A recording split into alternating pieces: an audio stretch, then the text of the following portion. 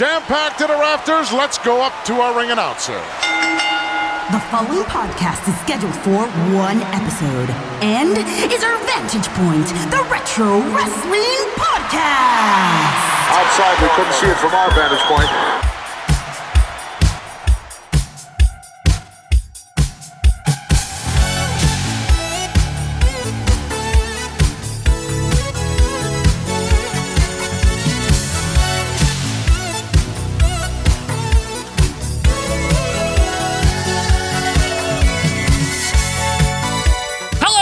Wrestling fans, and welcome to our Vantage Point, the Retro Wrestling Podcast. Thank you guys for being back with us here for episode 217 here on March the 29th, 2021. We're here to romp you through the world of retro wrestling yet again. As always, I'm Joe Murata. I'm joined by Michael Quinn. How you doing there, Michael? Howdy doody. Are you ready to romp? I'm ready. You are? I'm ready to romp and roll. You were born ready? Is that the saying? Rompers. Yeah, you're wearing your romper. I wore my romper today for this romp. And folks, if you're wearing your romper or if you're not, we thank you for being with us here. You can romp on over to Twitter if you want to, actually, at OVP Podcast on Twitter. The reason you may want to do that is the clips, Quinn. A dozen or so daily drama-free clips. We have all the clips. Zero drama.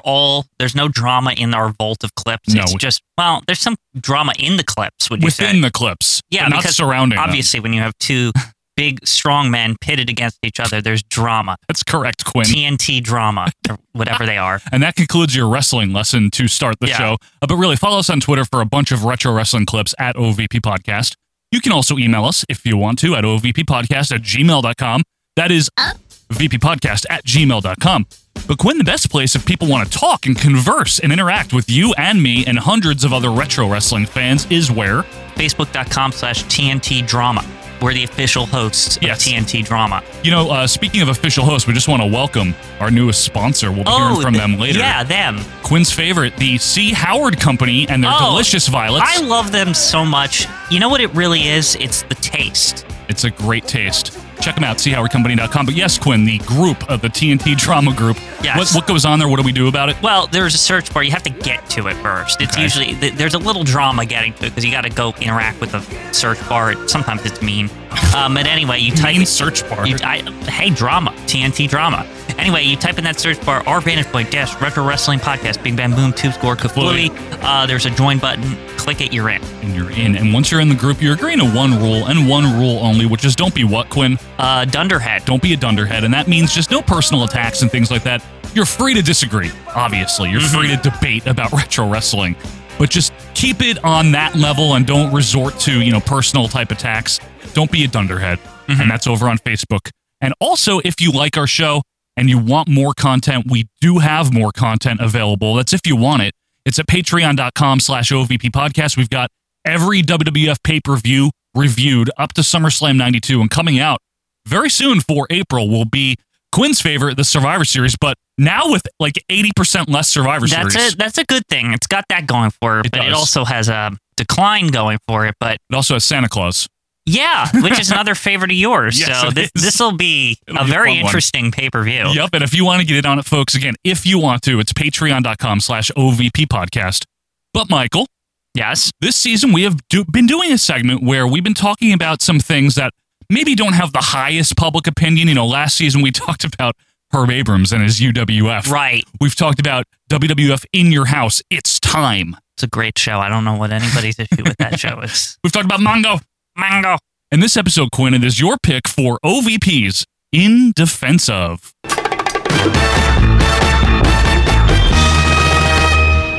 All right, Big Mike, it's your pick. What are we defending this week? The WWF Hardcore Division. If he did it 24/7, I'm going to do it 48/14. And how about I start with you? No, that's quite all right. How about I could start with you right here and right now? It doesn't matter to me, Michael Cole, because I will break your ass in half, you little shithead. The Hardcore Division. Now, what do you feel, Quinn? It's so good. What do you it's so good. I love it. What do you feel it deserves defending against? Well, I think people retroactively really, I always see bad things about this is like, because I think it's associated with like 99 and shit like that for some reason, even though it started in 98. It started in late 98. Yeah. The Hardcore Division was, the Hardcore title was originally a joke that Vince made to like shut Mick Foley up. I think that's my favorite part. One of my favorite parts about it is its origins as a joke. Like, it's just stupid. Everything about it is like an in-joke. Like it's the WF belt that maybe Mr. Perfect hit with a hammer. It's not, but looks way too similar. I know. It's a good urban legend. Yeah, basically Vince, this is during the period of time where Mick Foley was like really trying to suck up to corporate heel Vince McMahon. Uncle Vince or whatever he called him. Dad sometimes. Dad. Yeah. And Vince, to shut him up and like get him off his case, he jokingly presented him with the hardcore title. And then it went on. Well, he had a straight face to Mick. That's what makes it even funnier. Oh, it was so deadpan. Yeah, it was completely deadpan. And Mick is like, wow. Oh my God, thank you so Thanks, much. Dad. Thanks, Dad. And then he like left. Gee, thanks, Dad. And it went on to have such illustrious champions such as Big Boss Man, Hardcore Holly, Billy Gunn, weirdly, Mr. Ass. Well, Road Dogg. And yes, Road Dogg, one of the seminal favorites of Quinn. Okay, Talk about what you love about all this. To me, when the Road Dogg got it, right? This is such a throwaway. Like, I think it's like 3 weeks or something. None of it was long. I just remember, like, each of his hardcore defenses made me, like, I think what happened is like it hit me what this was. And what was it? Is that you could just do whatever the fuck you wanted. And like the Road Dogg was like kind of scrappy as the champion. He'd always get his ass whooped the whole match. Right. And he kind of like always come back. And I'm like, oh, I get it now. It's like, this makes sense. It's like the hardcore champion's kind of like a target. And like he's trying to just escape. And I think the Road Dogg was the first to make me realize that, and I just always liked him as the hardcore champion. He was fun, and a lot of these matches, folks, and I'm sure a lot of you did watch during the Attitude Era, specifically 99. A lot of people watched in 99, even though it's not maybe well regarded now creatively, or even at the time creatively. A lot of people watched wrestling in 99. And these matches usually were all over the place. Memorably, I believe it was St. Valentine's Day Massacre between Bob Holly and Al Snow. It spilled into the river. Oh, look at this! Into the Mississippi River! That water has got to be 35, 40 degrees! And you didn't know what you were going to get. It was like the first time I felt like WWF was like creative and not predictable with this belt. It was like nothing about it was how they did things. Correct. You know what I mean? Yes. And like, to me, this equated to, this might sound really weird. The way they handled this equated to how WCW did such a great job with the cruiserweight division. I thought this was WWF's like contribution to like an undercard title kind of thing in the 90s. Yeah, like an alternate segment for Raw every week. Right. You know, that is outside of the ring literally most of the time. It's totally different than everything that's going on. It like doesn't mean anything really, but they treat it like it does. Yeah, like within its own universe, it's very prestigious for some reason. Yeah. I think that there was a bit of a lull throughout the end of 99, but I got to say, we got to give credit to one man who really revived the excitement of this title in the mid 2000, and that would be Crash Holly. Right. And so Crash Holly, was it mid 2000? Because when was Early that Battle Royal thing? That was WrestleMania 2000. Yeah, I know, but so it was, when did Crash win it? Because he must have won earlier than that. February. Yeah, and then they put the 24/7 rule on it. That was his idea. It was so good. Like this is when it was like really good.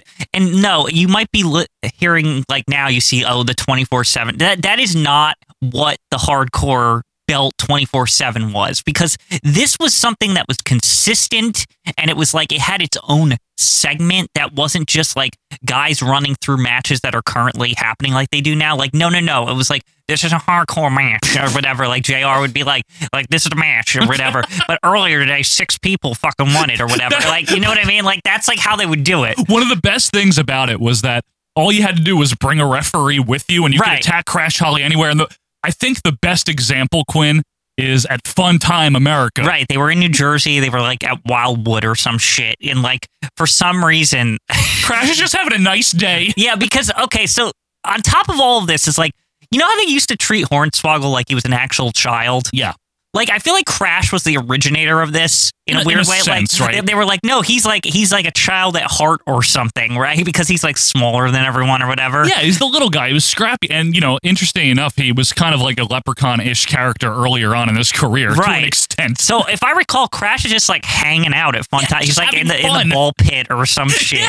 And like then some wrestlers like attack him and he has to like escape through like a slide and all this shit. Like, it's amazing. Well, the strategy was to get Crash in the balls, and Crash, I think, ambush the headbangers. Crash with a clothesline, off the monkey bars. Go Elroy! Go Elroy! And there's one time in another segment where Jack Doan has his referee shirt on, but he brings another ref with him. Jack Doan takes his shirt off and tries to win it. Good. There was like times when I swear there was like wrestlers just like sleeping or something, and like somebody just pinned them. And I forget who did this one. All I remember though is that the wrestler who was pinning him was telling the ref to shh, and he was like counting quietly. It was like all good. They woke Tim White up and got him out of bed. And they're taking him breakfast apparently to Crash Holly's room.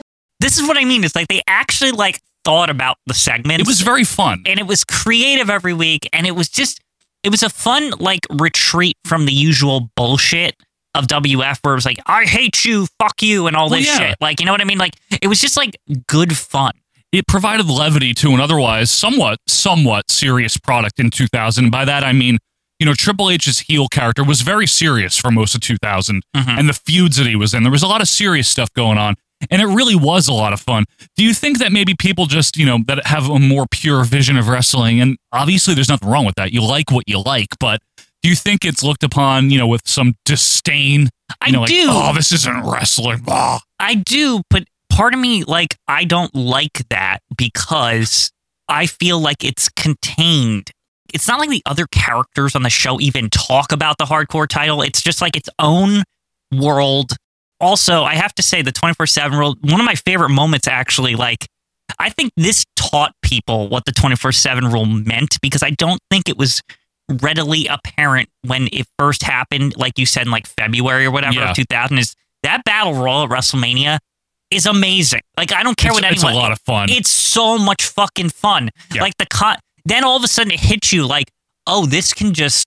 I've never even seen anything like that where you could just pin people like in a battle royal and there's like a time limit on it. Yeah. And I was like, why did they never like just do this match regular? It's cool. Like this like hot potato concept of like, I love it. Where guys like Pete Gas can win the title briefly. Yes. And like Viscera was the champion. Like it was amazing. And then Steve Blackman, all these people. It was so good. And then even the ending, I know it was botched, but it still was fun when like they took like JR's cookie jar or whatever. Your candy jar! And King was like, that's your candy jar, JR! Like the whole time. And like he like shattered it over his fucking head. He did, yeah. It was amazing. A little bit after that, in May, Godfather's Ho won the title for 15 seconds. This is what I mean. It's like... You're not supposed to take this seriously. No, I mean, if Godfather's Ho is a champion... First of all, that says a lot about how popular The Godfather was. Well, but of course, second of all... different story altogether. I also like, Quinn, that even though it kind of fizzled out after the Crash era throughout the end of 2000 and into 2001, I do like that it had one last real big appearance, and that would be an extremely fun triple threat hardcore match between Raven, Kane, and The Big Show at WrestleMania 17. You see, okay, so WrestleMania 17, they say it's like the end of an era for a lot of things. It was probably the end of the era for the hardcore belt also. Yep. Do you remember anything about it really after that? No. Yeah. I know this probably didn't happen, but I associate anything that died after the Attitude Era with X-Pac holding it. So like he didn't, but like it somehow feels like it melted into X-Pac, and I don't know why. Maybe Jeff Hardy or something. Jeff Hardy, he definitely did. Whatever happened to it, but the point is that this match, like it was actually like a more of a standard hardcore match where it was just like a false count anywhere style. Right. It wasn't like you could pin him 600 times kind of match. Right. So it was Raven, Big Show, Kane, right? Yep. Yeah, Kane. So you had these three, and they're just like having this like triple threat hardcore match all over the building. Raven is really good in this. Like, yes, he is. And here's the thing: is he kind of sucked in WWF, but like somewhat. Here he was very excellent. At first, this match looks like a stupid Raw match. Like it starts, he comes out with the cart full of weapons, and it's pretty standard. But then it becomes special when they end up in like the tunnel somewhere, and like there's a golf cart. Like Raven tries to ram someone with a golf cart, and the story goes is that like he literally drove over the power line thing by accident and like crashed into it, and it almost broke. And like WrestleMania would have been like dark. Yeah, it would have been dark the rest of the show because they would have had to like get an engineer to like patch the cable, or I don't know. But then on top of it, so then that shit happens, right? And so the match continues, and then there's like some weird like room that looked like it was like under construction or something, and like they like go through the wall. It was probably set up temporary wall It's for amazing. this. Yeah, it's good. And it's just a fun little stupid ass match. They're all good, and all three guys are great in that. And you know what the funniest part is like WrestleMania 17 is known as a show with every match is good. It's for the most part. I think it has like one not so good match, right? There's a couple that the are China match or whatever. And I guess people don't really care too much about whatever Perry Saturn was doing. I forget. I don't even remember There's that. a couple things, Eddie Guerrero test, but the point is that this actually made it on the list of like, oh, this is a part of the bunch of good matches. Well, yeah. And it's a hardcore match. Yeah. And I don't even remember who wins. Kane? Kane, yeah. Like, Kane wins. And even though the title went on until like later in 2002, that's kind of the end of the glory year for it. But Quinn, so we've talked about the bit of the division. It wasn't long that they really had this style going. Do you think that it added a certain something to the weekly product at the time? Yeah. It was, like I said, it was WWF's Cruiserweight division. That's really what it became. It's what they did that, because WCW's version was not as good.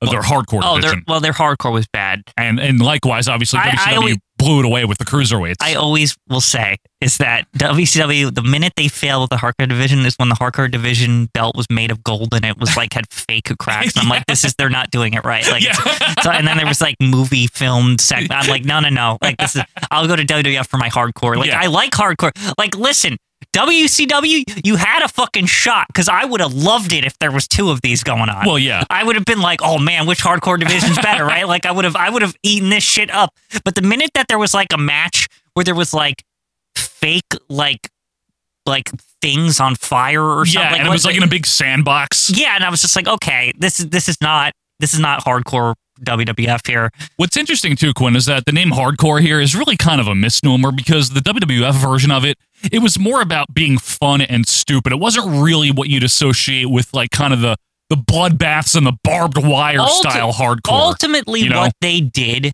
is they took ECW rules and they just made it comedy. Yeah. That's all they did. It's really the comedy division. Yeah. In all seriousness. They added comedy. They probably, like, you could tell how this was formed, too. Like, you can just look at it and see what it is. Yeah. Like, it's clearly just somebody watching ECW in 95 or something. Like, they saw it then. Yeah. And they thought it was really funny when they were using, like, goofy weapons. Right, what if we made a whole fucking division out of this? This is, like, all it is. Yeah, you're probably right. Something to that extent. Do you think there's a place for comedy in wrestling? Yes, I do. And I really think that that's something that's missing is good comedy where it like actually makes you laugh. What do you think that people get so down about it, when they try comedy stuff these days? I think always the fear is that, well, two things. A, it's not funny. And B, that it will somehow take over the whole, like it will get so popular. I think that's always why the gut reaction is like, this sucks because they're afraid that this will become the whole company. That their serious wrestling will be taken away from them. And it's a threat that it exists. Like the 24/7 rule. Right, Bad Bunny and all that stuff, right? Yeah. WWE got a new title, the green fucking belt, the 24/7 title, which is basically the hardcore title. Just, doesn't have the fucking name. But, I don't like the fucking title, like, at all. I understand. Who cares? In the history of all of wrestling, the comedy has never taken over the whole company. Let's just, like, be clear here. No, I don't really think it has in the major companies. Yeah, that's why it's never been a threat to me. To me, I'm like, I welcome it. Like, please give me 15 minutes in your 3-hour wrestling show. That's funny. And that is one key point, though. That's funny. It needs to be well done. And maybe there's people, and I haven't seen too much recently myself, but that think it isn't well done the way it used to be. But there's people that say this was never well done. Here's the thing, is that I have seen over the years, I've seen it done correctly in the indies. Like, I really got a kick out of that, like, DDT championship or whatever. Oh, well, that's a whole different universe, right? Well, to me, it was like, it was taking hardcore division to, like, the next step, like, where it could, like, you could fight someone in their dreams and shit. Like, I was like, this is amazing. Like, the hardcore division was literally, like, one step away from that as it was. So it was like, I was like, I'm glad someone just did this. Right. You know what I mean? Like, like, animals can win the title and shit. Like, I just, fuck it, right? It's like, fuck it, why not? Who gives a shit, Let's right? not even try to suspend disbelief anymore. It's like, to me, that was like the natural, if the hardcore division had survived for like 20 years straight, that's where it would have went. It was the only natural step is like, just it's not even real anymore. We're not even pretending anymore. Yeah, it's just like, it's whatever the fuck is going on right now? Winning titles by telekinesis and stuff like who that. gives a shit? Who cares anymore?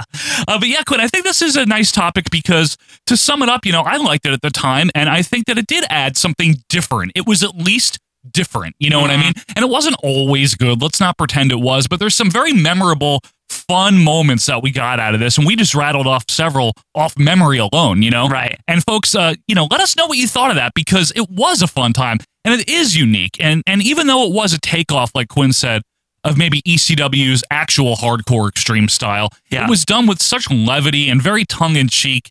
And when it was done well, and I think it still can be done well, it really does spice things up. Yeah. I think there's something to be said about how it was the right thing at the right time. Yeah. And I don't know. It's a fun time. Maybe one day they'll be able to replicate it, but I think in an overproduced world, it's really hard to do. That's the thing. Also, that's a good point. Yeah, it's one of those things that it's like you really have to have the right guys doing it.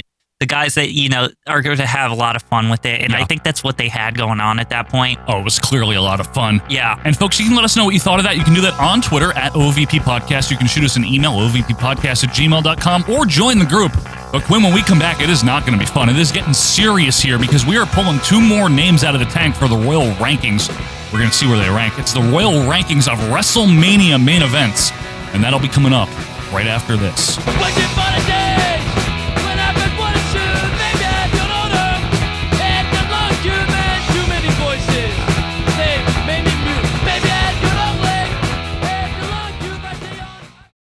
Yeah, you're the hardcore champ. Yeah. You defend your title 24/7, don't you? Yeah, that's over there, Todd. I'm checking the circus out. You've done it at the laundromat. You've done it in the hotel. Yeah. And even the circus. Oh, wait a minute. The clown is attacking Crash Holly. It's a referee. You gotta do it a little faster now. What are you doing? And Crash is going after the clown. What kind of crazy clown is this? The hardcore title's on the line. We want to introduce you to the perfect magazine collectible for all retro wrestling fans, Inside the Ropes Magazine. Head over to InsideTheRopesMagazine.com and check out the retro magazine that everyone in the business is talking about. It mixes everything you love about pro wrestling with its vibrant colors, detailed features, exclusive interviews, and top-quality journalism, all delivered with a retro feel and presentation. Issue 7 of Inside the Ropes Magazine is all about the global phenomenon that changed the wrestling business forever, Hulkamania. Also, they have part 2 of their epic exclusive interview with the legendary Sergeant Slaughter, where Sarge talks about wrestling Hulk Hogan at WrestleMania 7, the Ultimate Warrior situation at SummerSlam, becoming the WWF commissioner, and his first-hand account of what happened that infamous night in Montreal. This issue also takes a deep look into collectibles with the fascinating history of wrestling sticker albums, documenting their evolution over the years and their surprising longevity. You get all this retro goodness and the latest WWE, AEW coverage and more in issue 7 of Inside the Ropes Magazine. Demand for previous issues is already increasing, so make sure you get this collectible cover with the Hulkster before it's too late. So head on over to InsideTheRopesMagazine.com and use code word OVP for a discount on your first issue. That's discount code OVP for a discount on your first issue at InsideTheRopesMagazine.com. And welcome back, wrestling fans, to our Vantage Point, the Retro Wrestling Podcast. Thanks for being with us here. Episode 217 on Monday, March the 29th, 2021. Quinn, very quick plug. We do have a Patreon. Yeah, we do. We got it. Why do we do it? Because we like to give you extra content. Yep, that's it. If you want to support us, we give you extra content in return. That's all there is to it. It's patreon.com/OVP podcast, and there's only 2 tiers. On the $2 tier, the 1983 canon. It's a separate show entirely from this one. The most separate of canons. Yep. And we've been going through every WWF Championship Wrestling since January of 82. We are now heading towards the end of 1983, and you can catch up with us for free on this podcast feed or the video version on YouTube. And then you can get all of the new ones on Patreon for just $2 a month. Okay? Wow. It's bargain basement prices, it really is. And it's a really fun time. And like we said, it's very different than this show. It's video or audio. Check it out. And then the next highest tier is $5, and that's it. It caps off there. That's it. It doesn't go much higher than that. No, it doesn't. Not any more higher than that. 0 more higher than that. 0 more higher. That's our new catchphrase, right? The great grammar. Yeah, the great grammar of OVP here. Yeah. For $5 a month, you get the 83 canon, and you also get like we said, the monthly WWF pay-per-view reviews. That's once a month you get a full review of every WWF pay-per-view in order. Out right now, SummerSlam 92, and coming out for April, Survivor Series. These are full-length podcasts, usually in the 3-hour range, and they're a fun time. So if you like all the old pay-per-views and you like OVP, you might want to hear what we have to say about them, and you can do that on patreon.com/OVP podcast. If you're interested, give it a shot. If you don't like it, you just cancel. And if you're not interested at all, that's fine too. We're just happy that you're here with us on the weekly show, okay? Thanks for joining us. Thank you very much. So, Quinn, it is now time for the Royal Rankings, which in case we have any newcomers this week, we might want to explain what that is. What is it? Well, what it is before the season starts, we ask you, the fans, over on Facebook to give us a list of your top 10 of something and your bottom 10 of something. And for this season, being WrestleMania season, March, April, things like that, we decided we'd do the WrestleMania main events. Totally appropriate. It's very appropriate. Yeah, most appropriate. And our chief statistician, Joe Merkel, he takes all of your votes and he compiles them up into 2 separate tanks. One has the best and one has the worst. And we pull them out 2 at a time and we alternate each week. This week is rankings. Next week will be flush. By the end of the season, what you are going to have is the definitive certified, ordained, baptized, non-GMO, USDA certified, organic, and healthy best and worst WrestleMania main events of all time. On the board right now, Quinn, let's run them down. At number 1, Hogan Andre. Whoa. WrestleMania 3. It's a big boy right there. And I think it's still deserving of that status. Number 2, The Rock versus Hogan, 18. Very controversial. A little bit. Number 3, The Undertaker versus Shawn Michaels from Wrestle 25. I think we should move that up there. I don't think so. You should have fought harder. Number 4, Dave Bautista, Randy Orton, Daniel Bryan, WrestleMania 30. Love that match. It's good. It's very good. It really is. It deserves where it is. I agree with you. Number 5, very close, but number 5, Randy Savage, Ric Flair, WrestleMania 8. Yeah, great. Excellent. Another great match. Excellent. Great story. Number 6, I think also deserving of being at the bottom right now. I think it's ranked right. Yeah. I think it's exactly right. And incidentally, our favorite wrestlers, me, Bret Hart, Quinn, Shawn Michaels, WrestleMania 12. Look how unbiased we are. Hey, to be honest, yes. I mean, look at that. It's at the bottom. It's good. And we'll get into the criteria in a second. But before we do that, why don't we go down to Howard Finkel for the Royal Rankings. Ladies and gentlemen, it is now time for the Royal Rankings.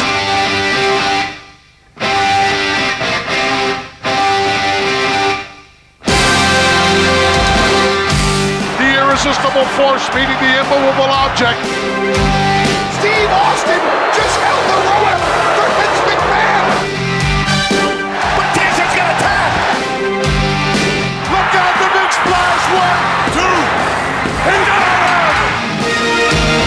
World Wrestling Federation title currently held by that man, Ric Flair, and the Macho Man wants it back. Michaels caught him midair. Tombstone. This is what we've all been waiting for. The Mega Powers will explode. It is the Royal Rankings of WrestleMania main events. And Quinn, with only 4 left in the tank, this is where I think it gets hot and heavy. It gets nitty and gritty. It gets, yes, both. Say? Yeah, both, actually. And it gets serious. And we ran everything down, but in case anyone's new, we want to kind of establish what the criteria is, Quinn. It's not just specifically what turned out to be the best wrestling match, right? Agreed. What is it? It's an all-encompassing thing? Yeah, it's all-encompassing, like the build and, of course, the match. The execution and the angle. How memorable it was, and that kind of thing. Maybe the impact it had. Yeah. Things like that. It's not specifically what you might rate, star-wise as the best wrestling Yeah, we're not match. just be like, this is a 5-star match, so it's the best one. Like, or Hogan and Andre would not be where it is. Correct. Yeah, it's more of a what encompasses a good or a memorable WrestleMania main event. A lot of times that's the build, and it's getting to it, and it's finding out who the hell is going to win or wanting to see it. Right. Well, I think honestly that's an underrated quality, Quinn. Wanting to see it. Oh, you know what I mean? It does matter. The wantage, the lack of stinkage, and the wantage. Right, the wantage, and then obviously, when the match delivers, that even adds to the prestige. You know what I mean? Yeah, no, definitely. And then if it delivers, if you want it that much and it delivers, then it all of a sudden becomes memorable. If all the pieces fall into place. Correct. So with that said, Quinn, we have our 6 names on the board. 2 more are coming out today. There's some memorable names missing so far. Maybe we'll get some appearances today. Yeah. Why don't we go down to the fans and find out who drew number 7? They're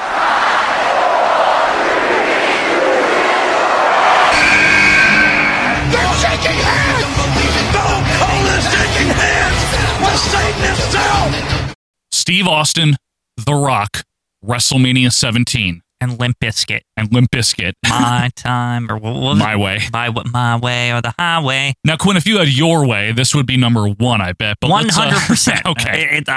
We're not time to so rank yet, though. good. Not time to rank yet. It's so good, Joe. Okay. So the background on this is actually, it's kind of cool because it's far-reaching. It's one of those. Yeah.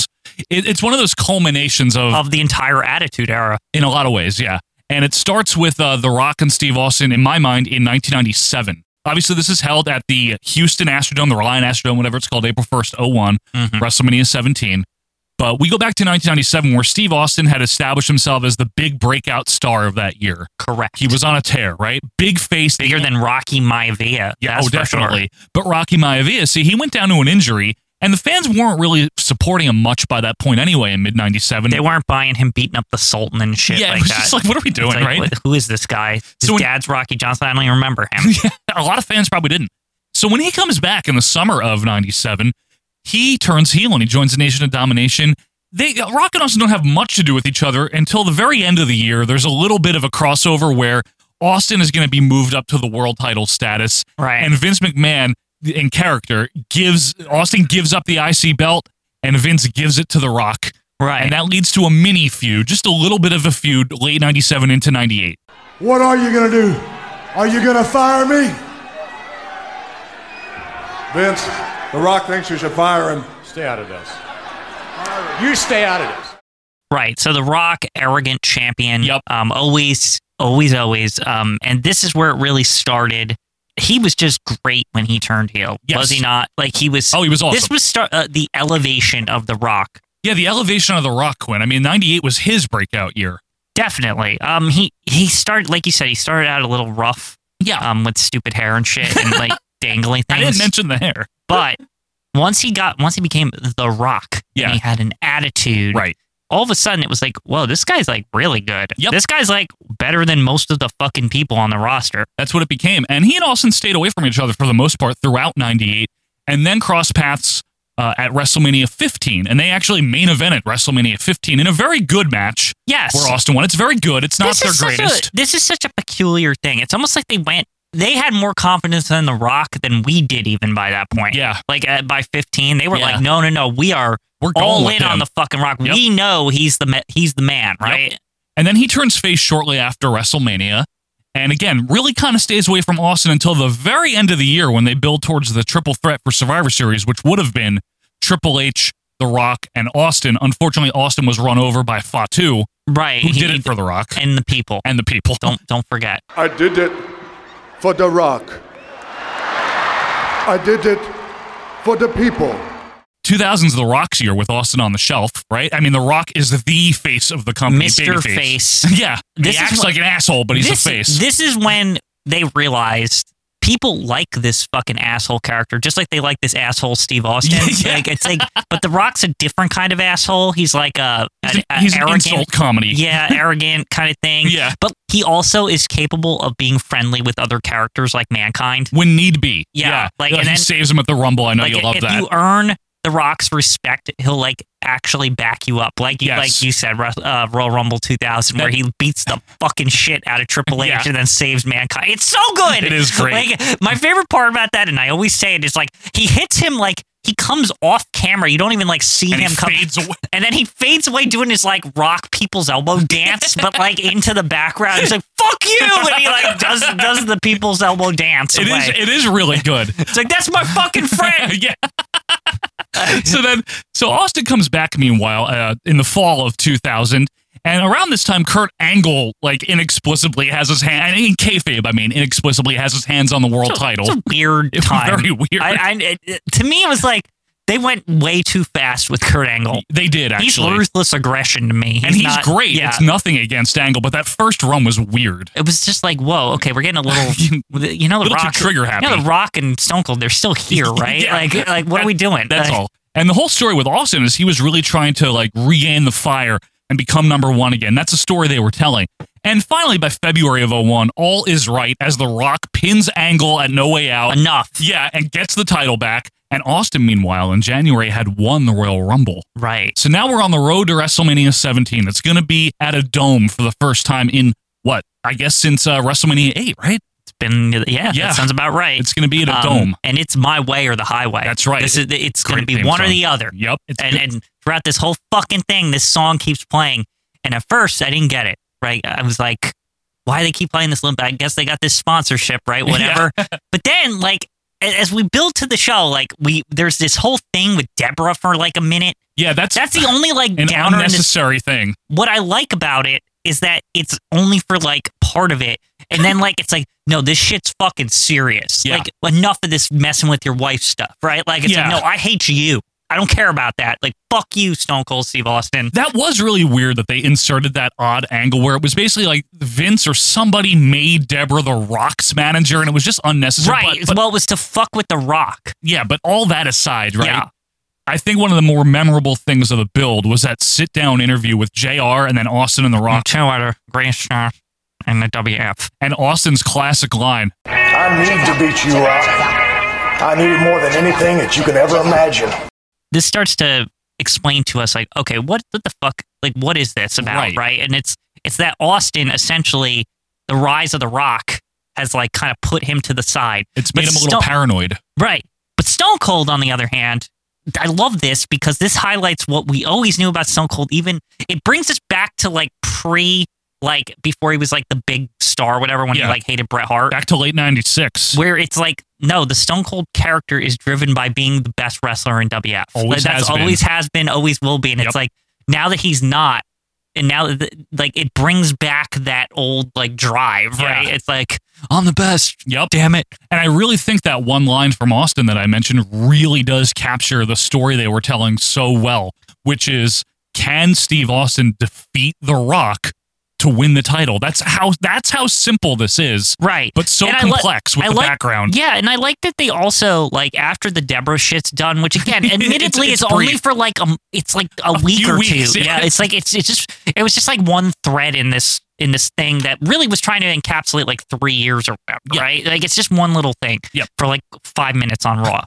It just gets to make it into the My Way segment because it was recently. Yeah. But anyway, what I really like is that how little they did with The Rock. Like, they didn't need to. He just needed to be there. Yep. They didn't try to shoehorn some nonsense into it. And that's what was actually surprisingly smart about the whole thing, right? And man, on paper and in practice, this is a hell of a main event. Steve Austin versus The Rock at a WrestleMania. Part 2. Part 2, yeah, the second in their trilogy. So obviously WrestleMania 17 happens and the crowd is great, and we all know that there's a lot of great stuff at that WrestleMania. We don't need to like go through the whole card. So already going into this match though, that does matter. It matters, yeah. Because the WrestleMania is so good that you get to this last match and you're like, man, how could it get any better? Like, you know what I mean? Like, when a card is that good already and you get to the last match, how could it even, like, I mean, TLC was at this shit. You know what I mean? Like, that's what I'm trying to say. Bobby Heenan was at this. Bobby Heenan, the gimmick battle royal, the fucking hardcore thing we talked about earlier in this show. Yeah, there's a lot of Jericho great stuff. versus Regal. Triple H versus The Undertaker. Yeah, that match is awesome. And I don't even like Triple H. You know what? By the way, just on a side, great choice to put Triple H not in the main event. See, it always works. Like, Undertaker just contains him. Yep. Like, could we just have Undertaker keep him under control over there? Anytime Triple H isn't in the main event at WrestleMania, it's fine. Yeah, it's good. Everyone's okay with it. So anyway, we get to the final match, world title, and Austin's in front of his home state, right?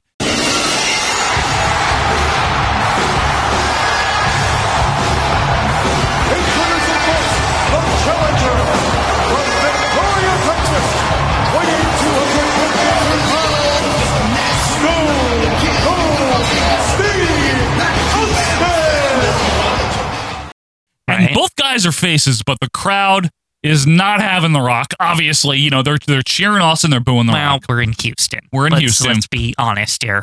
And Vince McMahon or somebody had apparently added the stipulation that there was no DQ. Right before the match, we find out it's no DQ, no count out. So first of all, I love how this is executed, right? All of a sudden, the Fink just says this. Yep. Right? JR and Heyman are like, what the fuck? Like, both of them are like legit, like, wait, what? When did they add that? This wasn't on the sheet here.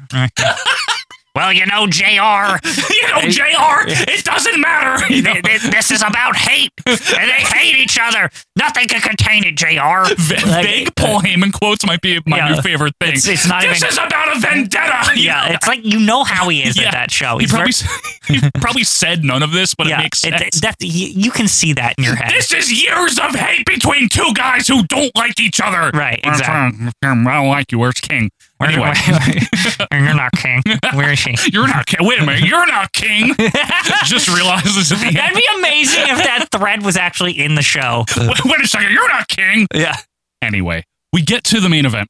And it is a long match, which deservedly so. I'm not going to gripe about that. It's okay that it's really long. In this case, it's the fucking main event. Yeah. Like, let's be real here. It should get the most fucking time. Normally, I get a little grumpy if like a main event of the WrestleMania goes more than like 20, 22, 25, but there's a lot of story in this one. It's okay that it was as long as it was, honestly. And I will say this, like you're saying that right now. Yeah. This match, because of how it is and how it's built and how the whole years and years of storyline occur, this is one of those rare instances where I give this match a lot of like passes on things, on what it's doing, because I understand what it means in the long term and the Attitude Era. It is like, it really is the blow off to an entire era of wrestling. Like, it really does meet that standard.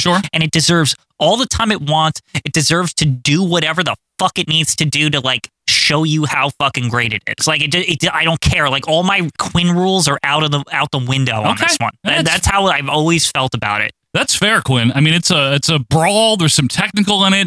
There are callbacks to previous matches. Austin even busting out the $1 Million Dream. The wrestling moves that actually happened in this are they're like, it's good. One of my favorite things, because they are trying every single thing on each other that they ever had since like 1996. They do each other's finishers. They do each other's finishers.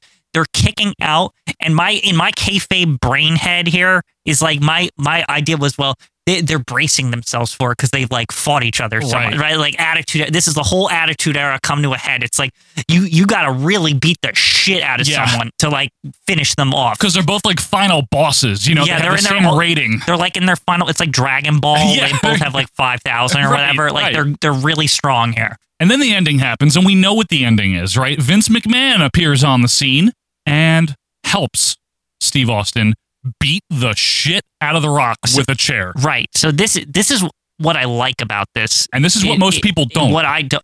So first of all, Vince helps. But the one thing I want to say about that, first of all, is that The Rock doesn't immediately go down like a schmuck once Vince is helping. Correct. Austin got the leg hook on The Rock.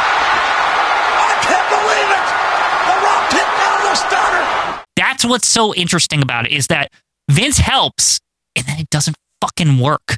Rock's like, no, I'm still like, I have my fucking 9,000 power level here. Fuck you. And he just like kicks out.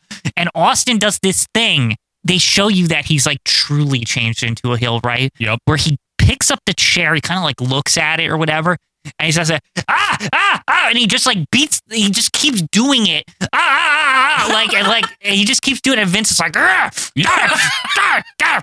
you know what I mean? Like, he's like, I've never seen like the way it was done is that it like, no, it would take like repeated, like in a row, fucking sustained chair shots to beat The Rock in this form. You'll never see that again, by the way. No, like...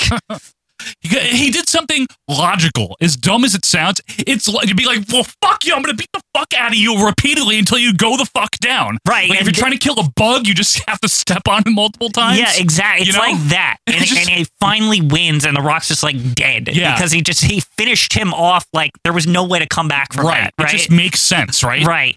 And then at the end, JR is so mad. He is so pissed, and Vince and Austin shake hands.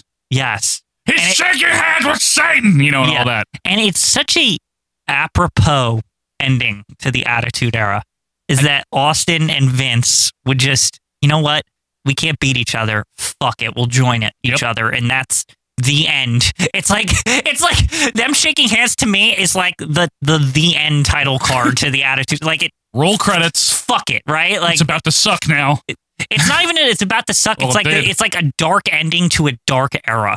You know what I mean? I guess like, it's the opposite of the feel-good endings we were used to. Exactly. It's not Hogan riding into the sunset. Well, and some people might retire or whatever. Like, you know, rough stuff. Yeah. Some people might hold that against it, Quinn. And when we get to ranking time, we'll discuss those things. But I love the ending. I don't care what anyone says. Okay. But we'll see where it ranks. I think it is an all-time storyline, all-time main event at an all-time WrestleMania. None of it is my favorite thing that they ever did, but it's something I do like. And we will get more into where its place should be on the board here once we rank. But Quinn, we have another one coming out of the woodwork now. Let's do it. Want to find out who drew number 8? Let's do it. Savage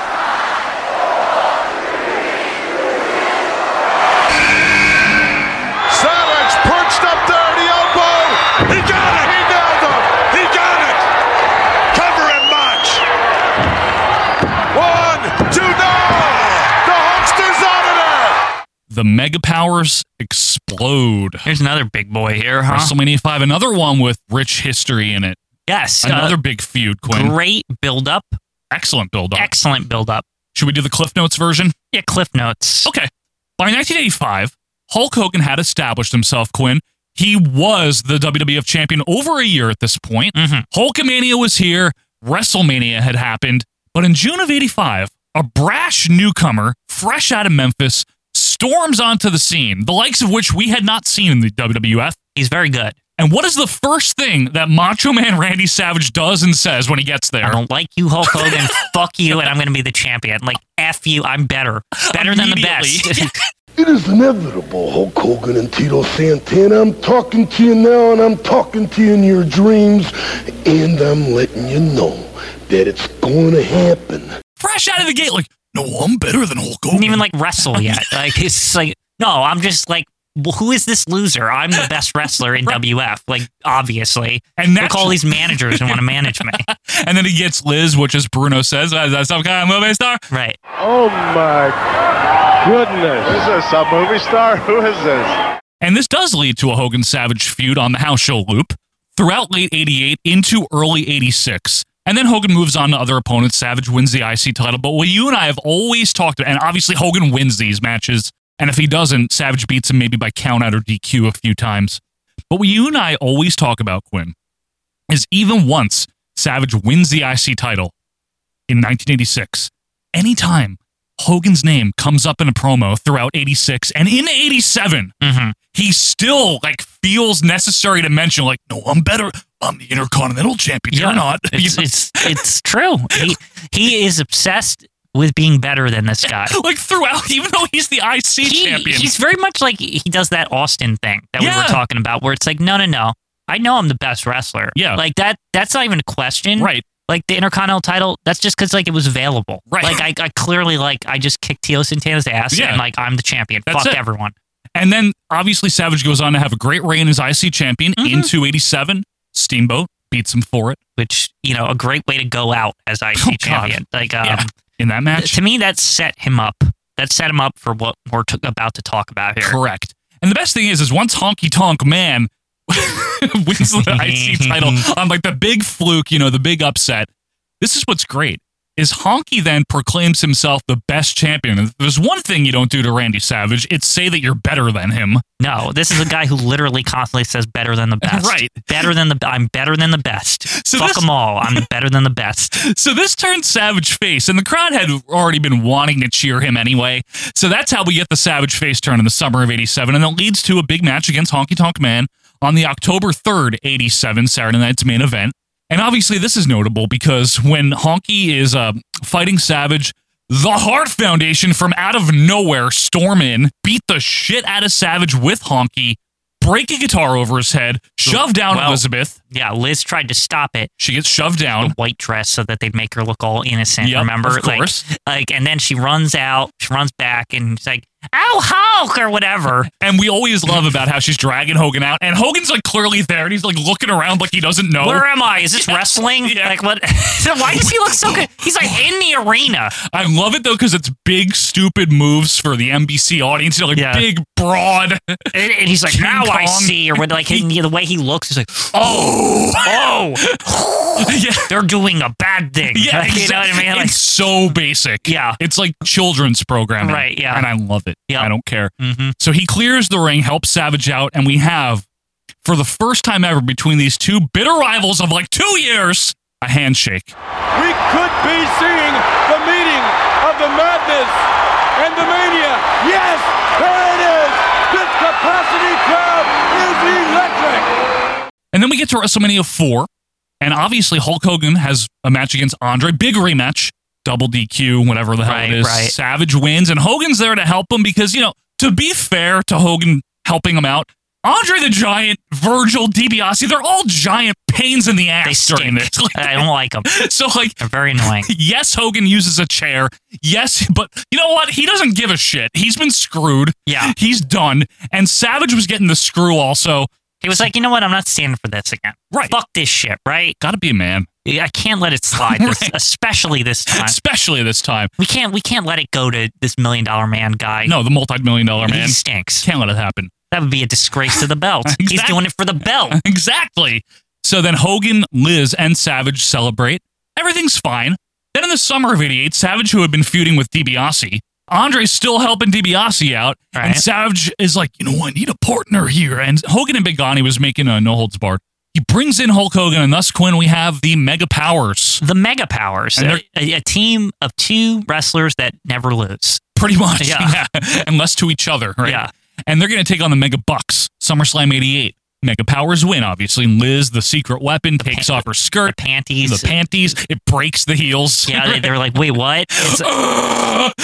And I always thought it was funny that they like felt the need to like really establish that, no, Liz is good too. She's just as good as the Mega Power. Yeah. It's like, wait, what? Just in a different way. Yeah, it's like she just uses other means. I do like that it also breaks Jesse Ventura also. Yeah.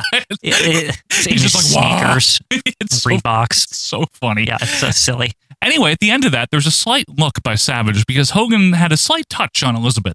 Right. And Savage gives him a little bit of a look, but nothing's really said. Everything's fine. Yeah, he was just like, wait, what? It's like the end of like Taxi Driver where he like looks in the mirror or whatever. There you It's go. like, it's that shit. Wow. Yeah. Good reference there, Michael. And anyway, that part's always weird to me in that It movie is. anyway. The look, yeah. Yeah, and then the movie's over. Yup. It's like, what was that What? about? Like, we get to the fall of '88, and Liz now has been managing both Hogan and Savage, not only in tag competition, but also in singles. So Hogan has now inherited Liz as his manager, which I don't really like, but whatever. Mm-hmm. I'm not a big fan of Liz managing Hogan. I hate it. It's very, just like very uncomfortable. her hair changes slightly during It's a it. little fluffier. It's like updo or whatever. I'm just like, what? This is not Miss Elizabeth. She is not with Hulk Hogan. F this crap. I don't like it. I feel weird about it, right? Yeah. It just feels uncomfortable. Yeah. She's gonna make sure Hulkamania runs wild. But the Mega Powers are fine, and they go into Survivor Series, and they win their Survivor Series match, in the main event there. But Hogan, again, a little touchy here. Maybe he's just stupid and It's clueless. gotten a little bit more touchy. Let's put it this way. Now Savage is kind of like, what is doing, man? It's like he's not want to break up with him just yet, but he's just kind of like, dude, like that's my girlfriend. What the fuck? What are you doing? Yeah. Get to the Royal Rumble. Now, Hulk Hogan, who in later years would get extremely upset when eliminated by a friend. Yeah, of course. He eliminates Randy Savage. Okay. In the '89 Rumble. Yep. Now, well, it's fair when Hulk Hogan does right, it. of It's course. always correct. Savage rightfully is a little miffed because this wasn't like it was the end of the match or anything. You know what I mean? Yeah, they could have like teamed up and cleaned house and then maybe fought at the end or something, right? It's a little different than what would happen to Hogan a few years later. But hey, it is every man for himself, so I get Hogan's point of view too. Fair enough, But right? Savage, fair enough. But Savage is like, no, we're still the Mega Powers. We're okay, right? It's just the way it goes. Just the way it goes. We have a match on, I believe it's Saturday Night's Main Event around the same time. They're superstars. I can't remember. I'm sorry. It's Hogan versus either Bossman or Akeem. Right. And the whole time, Savage is backstage on a monitor with Mean Gene. Yeah, and it's like dark. Yeah. Like they're already alluding to like he's got like the stripy shirt on and he's like, I don't know, Mean Gene. I'll let him work it out. Or whatever, basically, right? Like Hogan's getting double teamed at one point by the Twin Towers, and Savage is like, no, he's okay. And Mean Gene's like, oh, come on, Randy Savage, aren't you gonna help him? No, Hulk Hogan can handle himself. You don't think it's time, Randy Savage? Yeah. Like, We have to hurry. They're hard No. He's going to be okay right here. He's going to be okay, Elizabeth. Hey, wait a minute. Look at there. But then Liz gets caught up in now this. It's fucking time. Savage storms out with a he chair. fucking runs. It's like, fuck. Hey, no, not Liz. Not Liz. He still cares about Liz. Yeah, well, that's all that fucking matters to him, really. Right. He doesn't want to admit that. Right, But of course. that's what's important to him. Correct. And then we have, obviously, the main event 2, February of 89. Oh, boy. Hulk Hogan, Randy Savage. Vince McMahon reads a newspaper or something. Against the Twin Towers. And we know what happens here. Randy Savage falls on Liz in one of a tremendous visual where he's tossed out of the ring on And Liz. wearing like a wedding dress or something. Like they always, anytime it's a Liz like is getting beat up thing or whatever, like or she gets hurt, not beat up, it's always like white dress. Is that the puffy one? This is the one that has the weird like neck thing With the going lace. on. Yeah, it's like what? Yeah. Who wears that to like a wrestling match? Like, it's like Now, Hulk Hogan, listen, I want to say that his heart's in the right place because he cares. It's a little much, Joe. It's a little dramatic, though. Yeah. Let's be honest here. This is like scared Hogan times 1,000. Yeah. Like, and it's like for not really any reason other than like two people ran into each other by accident. He carries her in his arms to the back, like crying. Yeah, she got like the wind knocked out of her. Yeah. Like essentially, like it's not like seriously, dude. What he should have done is like brought her right to the EMTs and then went back and helped his partner out. Right. Meanwhile, Randy Savage getting beat up. Hulk Hogan's like, "Oh God, Miss Elizabeth! Oh, he didn't mean it. He didn't mean it." Like, and it's Randy like, didn't mean it. What is that? Why is he saying that? It's like he meant it. Right. It didn't look like he meant it. Didn't Akeem do it? Yeah, Akeem did it. It's not like intentional. No. Like, he was trying to get back up and Akeem ran into him. Right. Like it was like no shit, right? Like he's trying to set up some shit. Yeah. Like he's trying to stir the pot, and I don't like that. And like as Savage- if Savage did this intentionally. Savage, meanwhile, is watching Hogan run to the back, and he's like, "What the fuck?" Yeah, and, well, he does the what the fuck, and then like Boss Man or Akeem just like hits him in the back of the fucking head and beats the shit out of him. Right, so he's got no choice now to still be in the match. He's getting his ass kicked. He's not even a choice, but like he can't even physically like Right. get the fuck up and help. So Hogan makes a big fuss back there. Finally, Liz is like, "Where's Randy?" First thing she asks, by the way. Yeah. Where's Randy? Exactly. Oh, he's mad. He's getting his ass kicked, Elizabeth. She's like, "Go help Go him. help like, him, what are you you fuckhead." doing? Like, why are you here? Like, you know what I mean? Like Miss Elizabeth's like, why is he here? Like, what? Like, why is he doing this? Right. So Hogan goes back, and Hogan helps Savage out. But then Savage is like, "What the fuck, dude?" And he slaps him in the face and jumps over the rope and leaves. And honestly, I can't blame him because first of all, here's the thing: is we know that he does care about Miss Elizabeth, even though he'll never say it. Right. He likes her though. He likes her, right? So he slaps this fucker in the face, Right. And then he immediately goes back to Miss Elizabeth, checks on her, and he's like, "That motherfucker, we're not talking to him anymore. He's a piece of shit. Like he fucked us over, right? Like." Now he does start getting a little loud with Liz. And Right, because Liz is like, no, Yeah, Randy. voice or of whatever. reason. Yeah. Hogan wins the match. Of course he does. We all know that. And Hogan confronts Savage in the back. And Savage finally unleashes everything he's been feeling for these past several months. Probably 3 years, really. Right, yeah. He never really liked Exactly, Hulk Hogan. yeah. He cared about Liz. He cared about the world title. He never liked Hogan. No. And then he's accusing Hogan of being jealous, and obviously those eyes lust Elizabeth. Mm-hmm. You didn't come at me like a man. You're jealous because I'm the World Wrestling Federation champion now, and I'm going to be a long time from now. No, you didn't wrong. You're wrong. You're wrong. You're wrong. No, I'm going to tell you what you're wrong about more than anything else. No, I'm going to tell you what you're wrong about more than anything else. I can take anything, but I'm going to tell you something right now. Those eyes right there, those eyes lust Elizabeth. Was he wrong? I don't about that. The point is they kind of leave it semi-ambiguous because like Hogan also is kind of level-headed. He's like, "Listen, you're overreacting. Calm down." Like Hogan's not trying to fight him. Says the guy who was just overreacting. I know. Oh God! Oh God! And finally, see, here's one heel thing that Savage does. Mm-hmm. He does toss Elizabeth to the ground. That was the moment where they were signaling, like, no, he's the bad person, Correct. right? Like that. Right. Yeah. There's no like defending it. He just he lost his fucking temper and he Threw her to the her. ground, and Yeah. that's not cool. You know, Yeah. you shouldn't do that. Honky Tonk Man did that to Liz. And Right. Savage didn't like He it. became the very thing he detested. There see. you go. And then stupid Brutus. Oh, that's the best part. Fuck him. He's like, "Oh, I love you, Hulk." Fuck. Like, what the fuck? Like, get out of here. Like, who are you? What do you have to do with this? That is the best part. That he's like, what are you doing, man? Boom. Savage just nails him. And everyone's like, good. Like, he stinks. I know. Like, he's so annoying. So now we're on the road to WrestleMania 5 where Hulk Hogan's going to take on Randy Savage for the world title at the Trump Plaza. And leading up to it, there's this whole big thing about like which corner is Liz going to be in, which shouldn't be a question. Yeah. But I guess she's not really trusting of Randy after he tossed her to the ground. Right. Been yelling at her. So should she be in anyone's corner, really? but just don't show up. Yeah, just let them fight and just right. whatever. Watch in the back. Yeah, I don't know. But anyway, she's like, I'm going to be in the neutral corner. Okay, fair enough. And this just makes it worse. Can I just say that? I don't like it. This is a poor decision by Miss Elizabeth. So we get to WrestleMania 5, and this is another one where we talked about Rock Austin. Mm-hmm. On paper, when you hear these two names, right? Mm-hmm. Hulk Hogan versus Randy Savage for the world title at WrestleMania. What the fuck, man? I mean, that's a main event. Right. It really is. Now, it had the misfortune of being held in the Dump Plaza. the Dump Plaza, which what are you going to do? Right.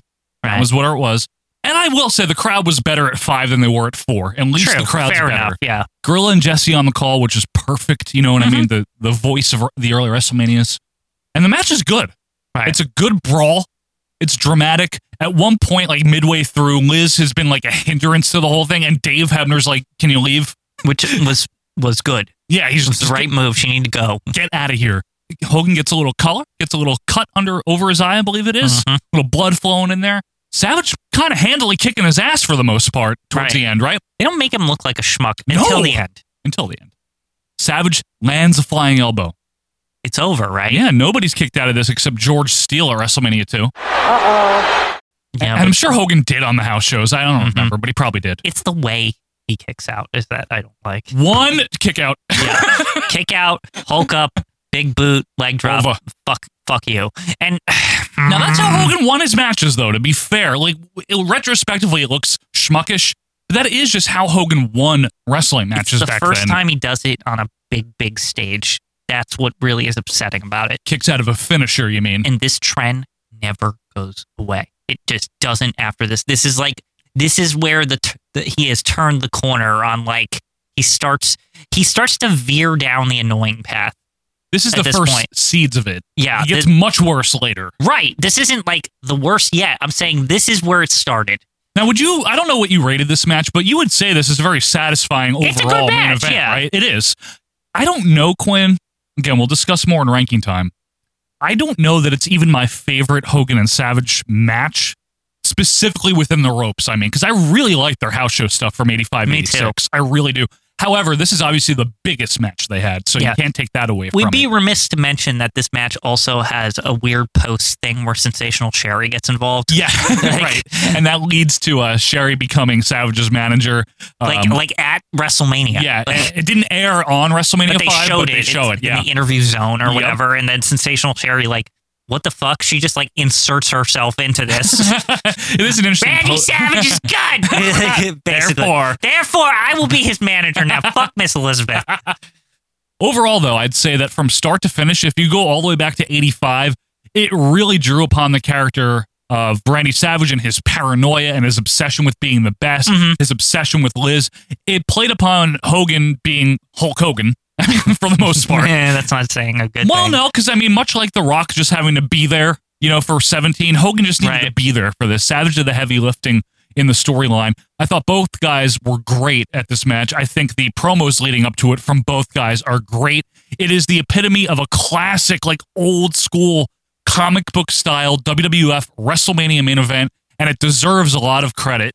It may even be a little bit overlooked occasionally. We'll have to see. I think so. It is a little overlooked, yeah. So is it ranking time? Yes. All right, I'm going to run them down one more time real quick here. Hogan Andre, number 1. Rock Hogan, number 2. Number 3 is Undertaker Shawn Nichols. Number 4, Batista Orton, Daniel Bryan. Number 5, Savage and Flair. Number 6, Brett and Shawn. Quinn with Rock Austin. I think we can quickly hop it over Brett and Shawn. Yep. Are we going to hop it over Savage Flair? Yep. Are we going to hop it over Batista Orton and Bryan? Yes. Okay. 100%. Does it face some competition, though, against Undertaker Shawn? This is its first test. Okay. This first test. Now, Rock Austin, we've extolled the virtues of. It was the culmination of the Attitude Era. An era. Yeah. However, most people would say that that's not a good thing that the Attitude Era symbolically ended with Steve Austin turning heel. Here's the thing, is that wasn't the intent. I know. But I think that's a good thing about this match, and I'll tell you why. Is because I think that this proved how good it was because it culminated in era. It wasn't like when I was building up to the match, I didn't feel that. But as it was occurring and as I was seeing it happen, even I knew. Like, I could feel it. I was like, wow, this is so big. Like, and it just keeps escalating as the match goes on, right? It just kept getting bigger and bigger and bigger. It's like he's doing the fucking $1 Million Dream. Rock's doing a stunner. Rock's kicking out of this. Stone Cold's kicking out of that. Like, this is crazy. Like, and they're so closely matched. That's the thing, is why I get mad with the Hogan shit, is because with the Hogan shit, right, it's like he just gets the fuck up and like, oh, fuck you, and then it's over, right? Yeah, but it's a different era, though, Quinn. Right. I think that this, I know, but I think that this match, it really says a lot that the only way they could finally end it was to just get a weapon involved and like really, and not even that just did it. It's just like more and more, like I said, it's just mounting escalation. Like, even just the initial weapon shot is not enough. Like, it's just escalate until this just crescendo with this fucking ending that is so shocking that it just ends an era. Like, it's weird. And I love it. It's like weirdly like artistic for WWF. Like, stupid. I know that's very stupid, but like the idea of this, like these two fucking awful people shaking hands at the end. And just like, and that's it. Like, that's your Attitude Era. And it's like, wow. It's like, I don't know. I just think it's such a great piece. These are all good points. I don't like it, though, the ending. You don't? I understand why they did it. Yeah. I do understand it. But for me personally, and this is just my personal preference, to me it signaled an era of things ending on a downer much more. You know, we went in eventually to the Triple H heel run where the heels won a lot, you know, and then even Austin and Triple H became this dominant heel team, and it just feels like things never felt as fun for a period of time. This, to me, always felt like this is the ultimate shades of gray ending to this era, meaning that it's like Austin had a reason. Like, it wasn't just like he's I understand. A complete dick. Like, you know what I mean? Like, it's like, at the end of the day, all that matters is who's the champion, who's the best, and by any means necessary. And I think that captures everything that the Attitude Era was, whether you like the ending or not. It reflects what it is. It's fair. Like, you know what I mean? Yeah. I think that obviously what happened after April 1st, 2001 is beyond their control in terms of the invasion angle being done so poorly, and they were already all the other things happening. They were already kind of like damned if they do, damned if they don't, because there was no more competition. Yeah. The competition collapsed. The competition was at WrestleMania 17 in the skybox. Exactly. So they were kind of like, you know what? It's like, let's move on to a new era. Like, enough. Fair, like, enough already. Like, there's nothing left to say because we've beaten so it's over. Yeah, that's like, not a good thing, though. I know it's not a good thing, but I think it was done well. The fact that we could even identify at the time that it was the end of an era says that it was done so well. You know what I mean? Like, that's something you usually can't like, people during the Hulk era couldn't identify that, you know, it really kind of ended around 6-ish. And I think they could identify that. I mean, WWF beat you over the head with it.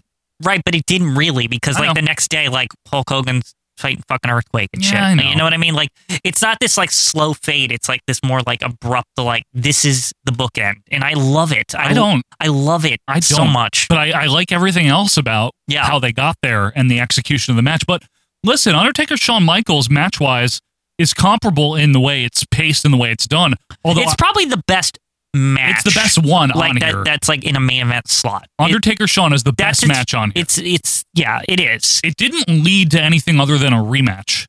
Yeah. You know what I'm saying? Like, that's all it did in terms of lasting impact, is it led to them doing it again the next year, which is okay.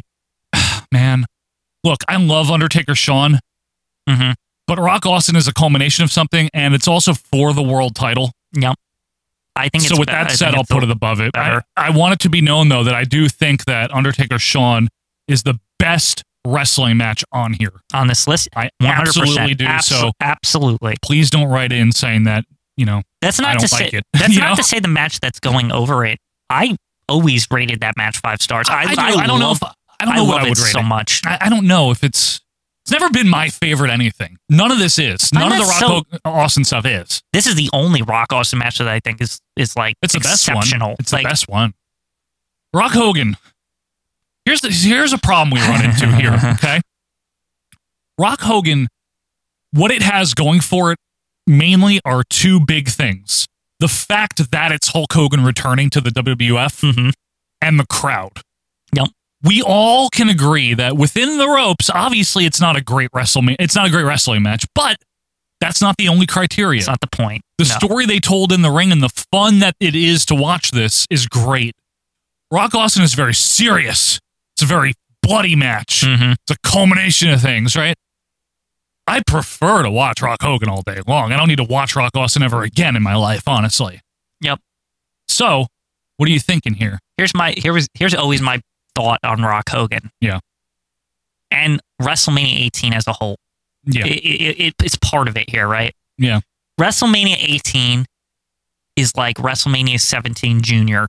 Like, it always felt that way. Yeah. It always felt like it's just trying to up the ante of how good 17 was. I know that sounds weird, but even look at the fucking logo. It's like everything about it is like... It's very similar in tone, It's the same. It's like a sequel. It's samey, right? And while I love Rock Hogan, that match really saved the show because it's not the greatest WrestleMania ever or anything. It's not. I mean, it's got Angle, Kane. It's got a few RVD, Regal. It's got some good stuff. Yeah, and I know that that's not all what we're talking about the match here, but I feel like, man, like if Rock and Hogan is the true main event of WrestleMania 18, which it pretty much is, right? In people's minds, it is, and that's why we were allowing it to get votes. And this match we're talking about, Rock Austin, is the main event of 17. I can't even that's not even a question to me. Like, but you're talking to a guy who really, really likes that match. Like, that to me, like this, as much as I loved it, it was like a continuation. It wasn't what the last year was. It was just like the last year was just like that shit blew me the fuck away. Like I don't know. Like, I've watched that match so many times, and I'm always so entertained by Austin Rock at 17. See, like, I feel the same way about Rock Hogan at 18. That's the thing. I've watched that a lot of times too. Yeah. It's just there's something about the Austin Rock match. It brings me back. Like, I remember I think I was in the basement of my house, and I was like or I was in the sunroom, one or the other. It depends on which house. But the point is I remember being in one of those rooms, and I remember just being like, I couldn't tell who was going to win. Sure. Like, I was like, big deal. I was like, this is crazy. Like, he just did that, and then he did this, and my mind was being blown. I didn't think you could they were like breaking rules that I didn't even realize were rules until I saw this. Yeah, I mean, between the ropes, Quinn, from a technical or whatever standpoint, it's clearly more than Rock Hogan, but sometimes less is more, in my opinion. And I think there's a certain succinctness to Rock Hogan that I really appreciate. The build was better to Rock Austin. Absolutely. Without question. But one could argue that you don't need build when you have Hulk Hogan coming back. True. But I mean, it is the guy that sold the first 9 WrestleManias, Michael. I just really think that it's not even. This is like not even a question, and this is the result of Undertaker and Shawn being below this. Like, now I get to this, and I know for sure that Rock and Austin is better than this. Like, it can't not be. It just is. I think you like it more. I don't know if it means it's better, but I think we have to agree at some point. So here. Here's the thing, Joe, is that I think you're too harsh on the ending. Yeah, well, that's part of the match. But can I ask you this? This ending, you don't like the ending. No. But you also recognize that it's not a bad ending. It's just a different ending. I understand why they did it. Yeah, and it's not. It's just a creative choice. It's not like this ruins everything kind of thing. It's more just like this is the way they went with it, and I personally think it's so representative of what it is portraying, and you just don't like it. No, right? I don't. Like that's ending. That's the thing with it, and stinks. I think it makes it interesting. Whereas, like, Rock Hogan is just pretty boilerplate. Hey, like, Rock wins, man. Yeah, That's interesting. Yeah. I'm saying it's just boilerplate, like, oh, pass it on to the next generation, brother, or What's whatever. wrong with that? There's nothing wrong with that, but it's just like... Yeah, but Quinn, the reason that 18 is a junior of 17 is because they fucked up at 17 and fucked up for the next year. Because of this ending? Yes! It led to Austin's stupid heel turn, and then his stupid character where he played the guitar with the hat and angle. That was great. That was great. Yeah. It was great. In fact, honestly, the shitty shit that happened afterwards had nothing to do with the Austin turn as much as it had to do with fucking WCW stupid edition Tell coming you one in. thing, Like, if they never had turned Austin heel, he wouldn't have teamed with Triple H. Triple H wouldn't have torn his quad, and he wouldn't have come back in January and had to be the top face in 02. So? That's this match's fault. Rock Hogan stays at number 2. No! All right, Fuck fine. no, you know that's wrong. It was totally the invasion that messed everything up. It had nothing to do with part of it was the heel turn and the two-man power trip, man. That could have always sucked an ass. That eventually anyway flipped around back to Austin hates Vince again. So so why'd they even do this? Because they Why did had they to do do it? something Why different. did they do it? Hey, crap. doing something different. I have no issue with it's when they fucking be samey forever is my issue. All right, samey. Here's what I'm going to say. Sami Zayn. I'm going to agree with you. Put Rock and Austin at number 2 on the grounds that the history and the build and the execution of the match up until the fallout from the match after WrestleMania is excellent. Okay? The fallout, yeah, but we never really talk about the fallout, do we? Well, lasting impact sometimes. Yeah, sometimes. But memorability, this is like, I think really the memorability is ending up being a really strong factor for this one. Yeah, well, I remember being in a car accident when I was 6, so that doesn't mean much. But you don't have to go there with it. Well, I'm just saying, memories are memories. Leave the memories alone on Yeah, I Rock will. Austin 17. This is not going above Hogan Andre. I will Really? shut the show off right now. How could it go above Hogan Andre? I mean... No, Hogan Andre has the right ending. Hogan Andre has everything. It is the beginning of an era, or at least the peak of an era. It's not the end of one. The ending's fine because Austin wins. Are you really trying to put this at number 1? I love it. To me, I'm not doing that. Okay, no. What are you I know thinking? you're not. I know you're not doing it, but I want a Quinn note here at the end. Yeah. This is my favorite WrestleMania main event without question. Yeah, it always has that's been. fine. I really, really love it. Hogan Andre is not even my favorite WrestleMania main event, but So it's then what number are we 1 doing here? We're not supposed to play favorites. I guess. I mean, you guess. We're supposed to be unbiased scientists, Quinn. Okay. Well, from a science perspective, Yeah, I science. suppose I can't rate it. If we went off the Rotten Tomatoes user score or whatever, like Undertaker Shawn would be number 1. No, Yeah. well, no, my user score specifically. Oh, your user If it was score. just my user score, Yeah. it would be Rock Austin number 1. I'm sure it would. But I'm sure it would. I can't top with the enormity of Hogan and Andre. Look. It's like unfair, like how big this match is. Hogan Andre is WrestleMania, plain and simple. Yeah. It's why WrestleMania is WrestleMania. That's about all it's got on Rock Austin. That's it. Like that That's really is good enough And for me. honestly, Rock Hogan was the only one that like could sort of compete, but I think it got like outclassed by Rock Austin in like every other facet. I know. That's the issue. Is that it's like half baked Hogan Andre. To an extent. You know what I mean? Like it's like I'm trying to be this. That's all. All It's right. a junior edition again. We'll settle it at number 2 then. The junior problem. Like it's always an issue. Now we got to do Savage versus Hogan. Right. I think that's better than Brett Shawn, even though the match isn't as good, but everything else about it is. 100%.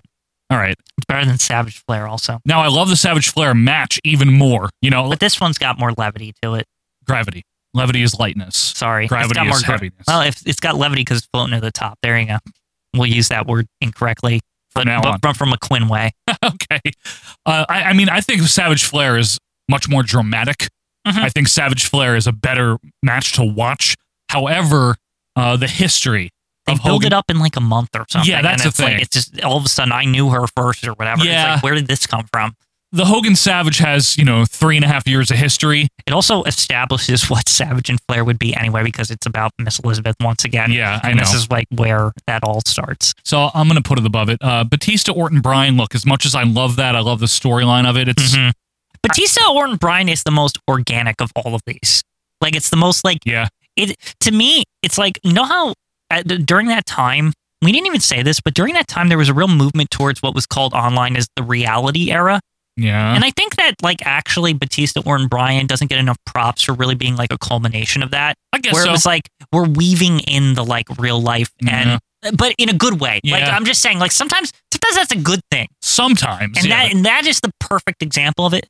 But that being said, Savage versus Hogan is a perfectly scripted Randy Savage special as far as like fantastic. the build up and everything. Yeah, 100%. Now against Undertaker Shawn, I'm gonna say something here. Yeah. Once again, Undertaker Shawn Michaels is the best match on this list, no question. Right. Match. Yeah. I don't think it's the best WrestleMania main event. I think that we're generous by having it eligible for voting. I do too. It wasn't the most advertised match, I don't think. It's the same with Rock Hogan 18. Yeah, although that was the most advertised, Quinn.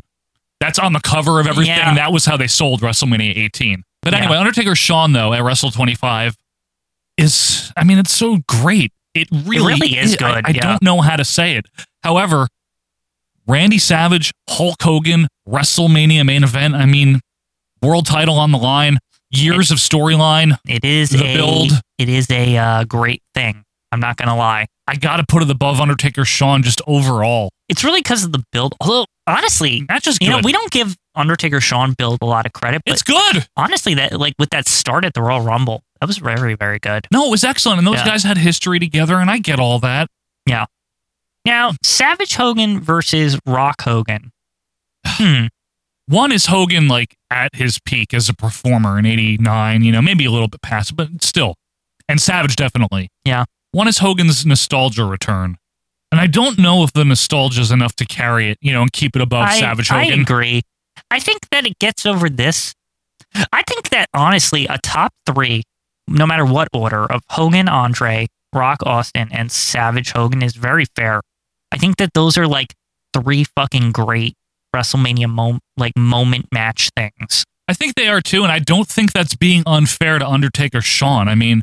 We've tried as best we could to have not a bias towards the past so much. I'm sure we do by accident, but look, Undertaker Shawn is fucking phenomenal. Yeah. It's the best WrestleMania match, maybe besides one other one that I can think of, which is Bret and Owen, my favorite, but yeah, it's tremendous, but technically it's not the main event, just like Rock Hogan is, and we let it on to here. Yeah. Okay. You know what I'm saying? So let's put Savage Hogan at 3. You know me, I personally don't think that can move past fucking Rock Austin. I just don't see it. Why? I'm not disagreeing, but tell me why at least. Because, like I said, end of an era, that kind of shit is to me that trumps even a top feud, all-time feud. I don't know how to explain that. It's something that defines a whole time period is a little bit bigger. Just kind of like how Hogan Andre defines the whole time period. That feels more grandiose. That feels that is WrestleMania, right? It's that's where this shit should be saved for. It's that does it right. Savage Hogan is in the midst of everything. Okay. It's not the end. Because the end is maybe next year. Okay. That's all I'm saying. It's maybe it's one of the biggest feuds of the time. It is. But it's not the time period defining. Okay. WrestleMania should represent different ages in wrestling. Yeah. At its peak, or at least when it's used right. I don't disagree. However, I will say this, that Savage Hogan is probably my favorite. Let me look at this list again. Yeah, Savage Hogan, Savage Flair are probably my two favorite things on this list. Really? Yeah. However, I don't know that I can think of any real reason to put it above Rock Austin. Right. You know what I'm saying? Yeah. Rock Austin is the perfect main event for that show. Yeah. Just like Savage Hogan is for 5. Agreed. You know what I mean? I like the Savage Hogan stuff more. I really, really, really do. Can I just say this? And I don't know if it's even in the list yet, but I think a real reason that Savage Hogan has always held back for me is because personally, I like Hogan Warrior better. So do I. And I think when I look at it, I feel like I'm almost bracing myself. Because I always compare those two for some reason. Because they're both big. They're right next to each other. Big matches, yeah. And it's I always look at Savage Hogan and I'm like, if it's underwhelming compared to that, how much better could it be than to these really big, iconic matches like Hogan, Andre, and Rock Austin? How could it be better than them? Okay. That's really what happens. No, I'm ready to leave it at 3, Quinn. I don't think number 3 is anything to sneeze at. And like I said at the beginning, I thought that this number 3 is perfect. I agree. I really think that, like, at this point in the ratings, I agree with you. This is perfect. We'll close it out there then, folks. For this week, at number 1 is still Hogan Andre. Number 2, Rock Austin 17. Number 3, Savage Hogan. Number 5, 4, Rock Hogan 18. Number 5, Undertaker Shawn Michaels. Still in the top 5, man. It's good stuff. Number 6, Batista, Orton, and Bryan at number 30.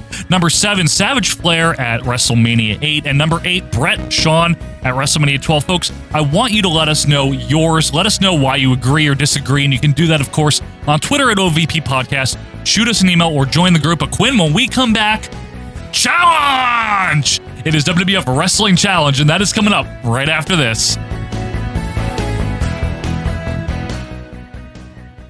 Fox 25 would like you to be a part of Hulkamania at the Worcester Centrum Tuesday night, July 18th at 7:30 p.m. Just mail a postcard naming the winner of any match during WWF Wrestling Challenge Saturday morning at 10 to WWF Tickets, Secure Box 25, Box C25, Needham Heights, Massachusetts 02194. 25 viewers will win souvenirs and tickets to see Hulk Hogan and the WWF July 18th at the Centrum.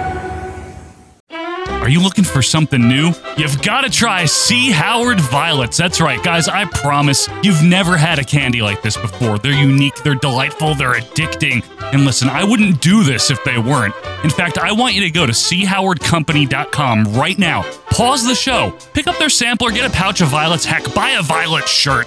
Just tell them OVP sent you there. You've heard about the blue chew. Well, this is the purple chew, and I'm telling you, these things are truly delicious. Even Quinn likes them now. Again, that's chowardcompany.com. The letter C, howardcompany.com. And remember, tell them OVP sent you there, because you've got to try the violets.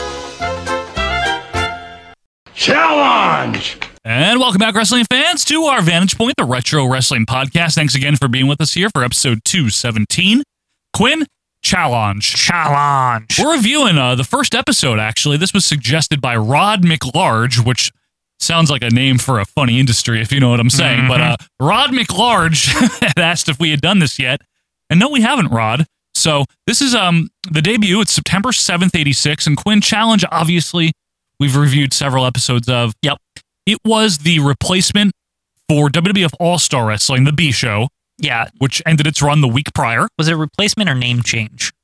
Technically, I guess a name change. You know what I mean? A rebranding. It's my understanding they share the lineage together. Yeah, so they do. They're really the same show. They're really the same show. All-Star had run since 1971, I want to say. Right. Before that, they had the heavyweight wrestling and all that. Rebranding. And we've seen some All-Star wrestlings in our time, obviously. We've checked out a few on the 82, 83 count, and occasionally we've had to do one of those.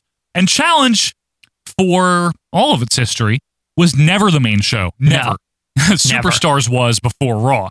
One of the hallmarks of Challenge was Gorilla and Bobby. However, Gorilla and Bobby didn't start at the very beginning. We'll see who did. Right. Yeah. But it's not Gorilla and Bobby. And Challenge occasionally in later years would have maybe a feature match here and there.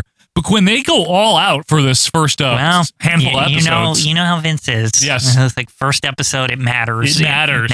Never again. Right. And Challenge actually ran until early 97. It became Shotgun, yeah. We've been through this extensive history at this point. At some point it was Jacked or Metal. But anyway, this is available on the WWE Network. Or Peacock. If you're listening to this a couple weeks from now. Correct.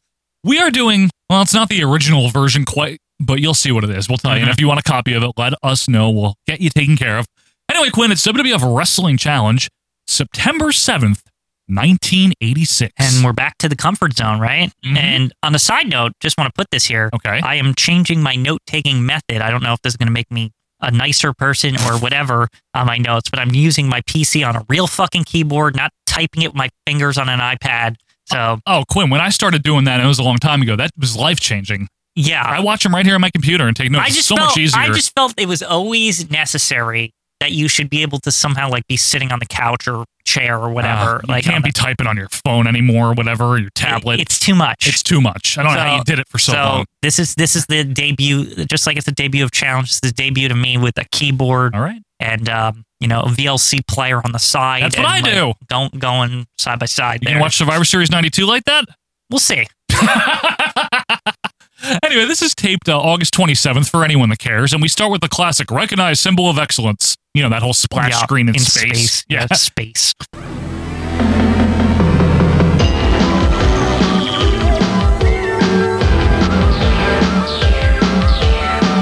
recognized symbol of excellence in sports entertainment.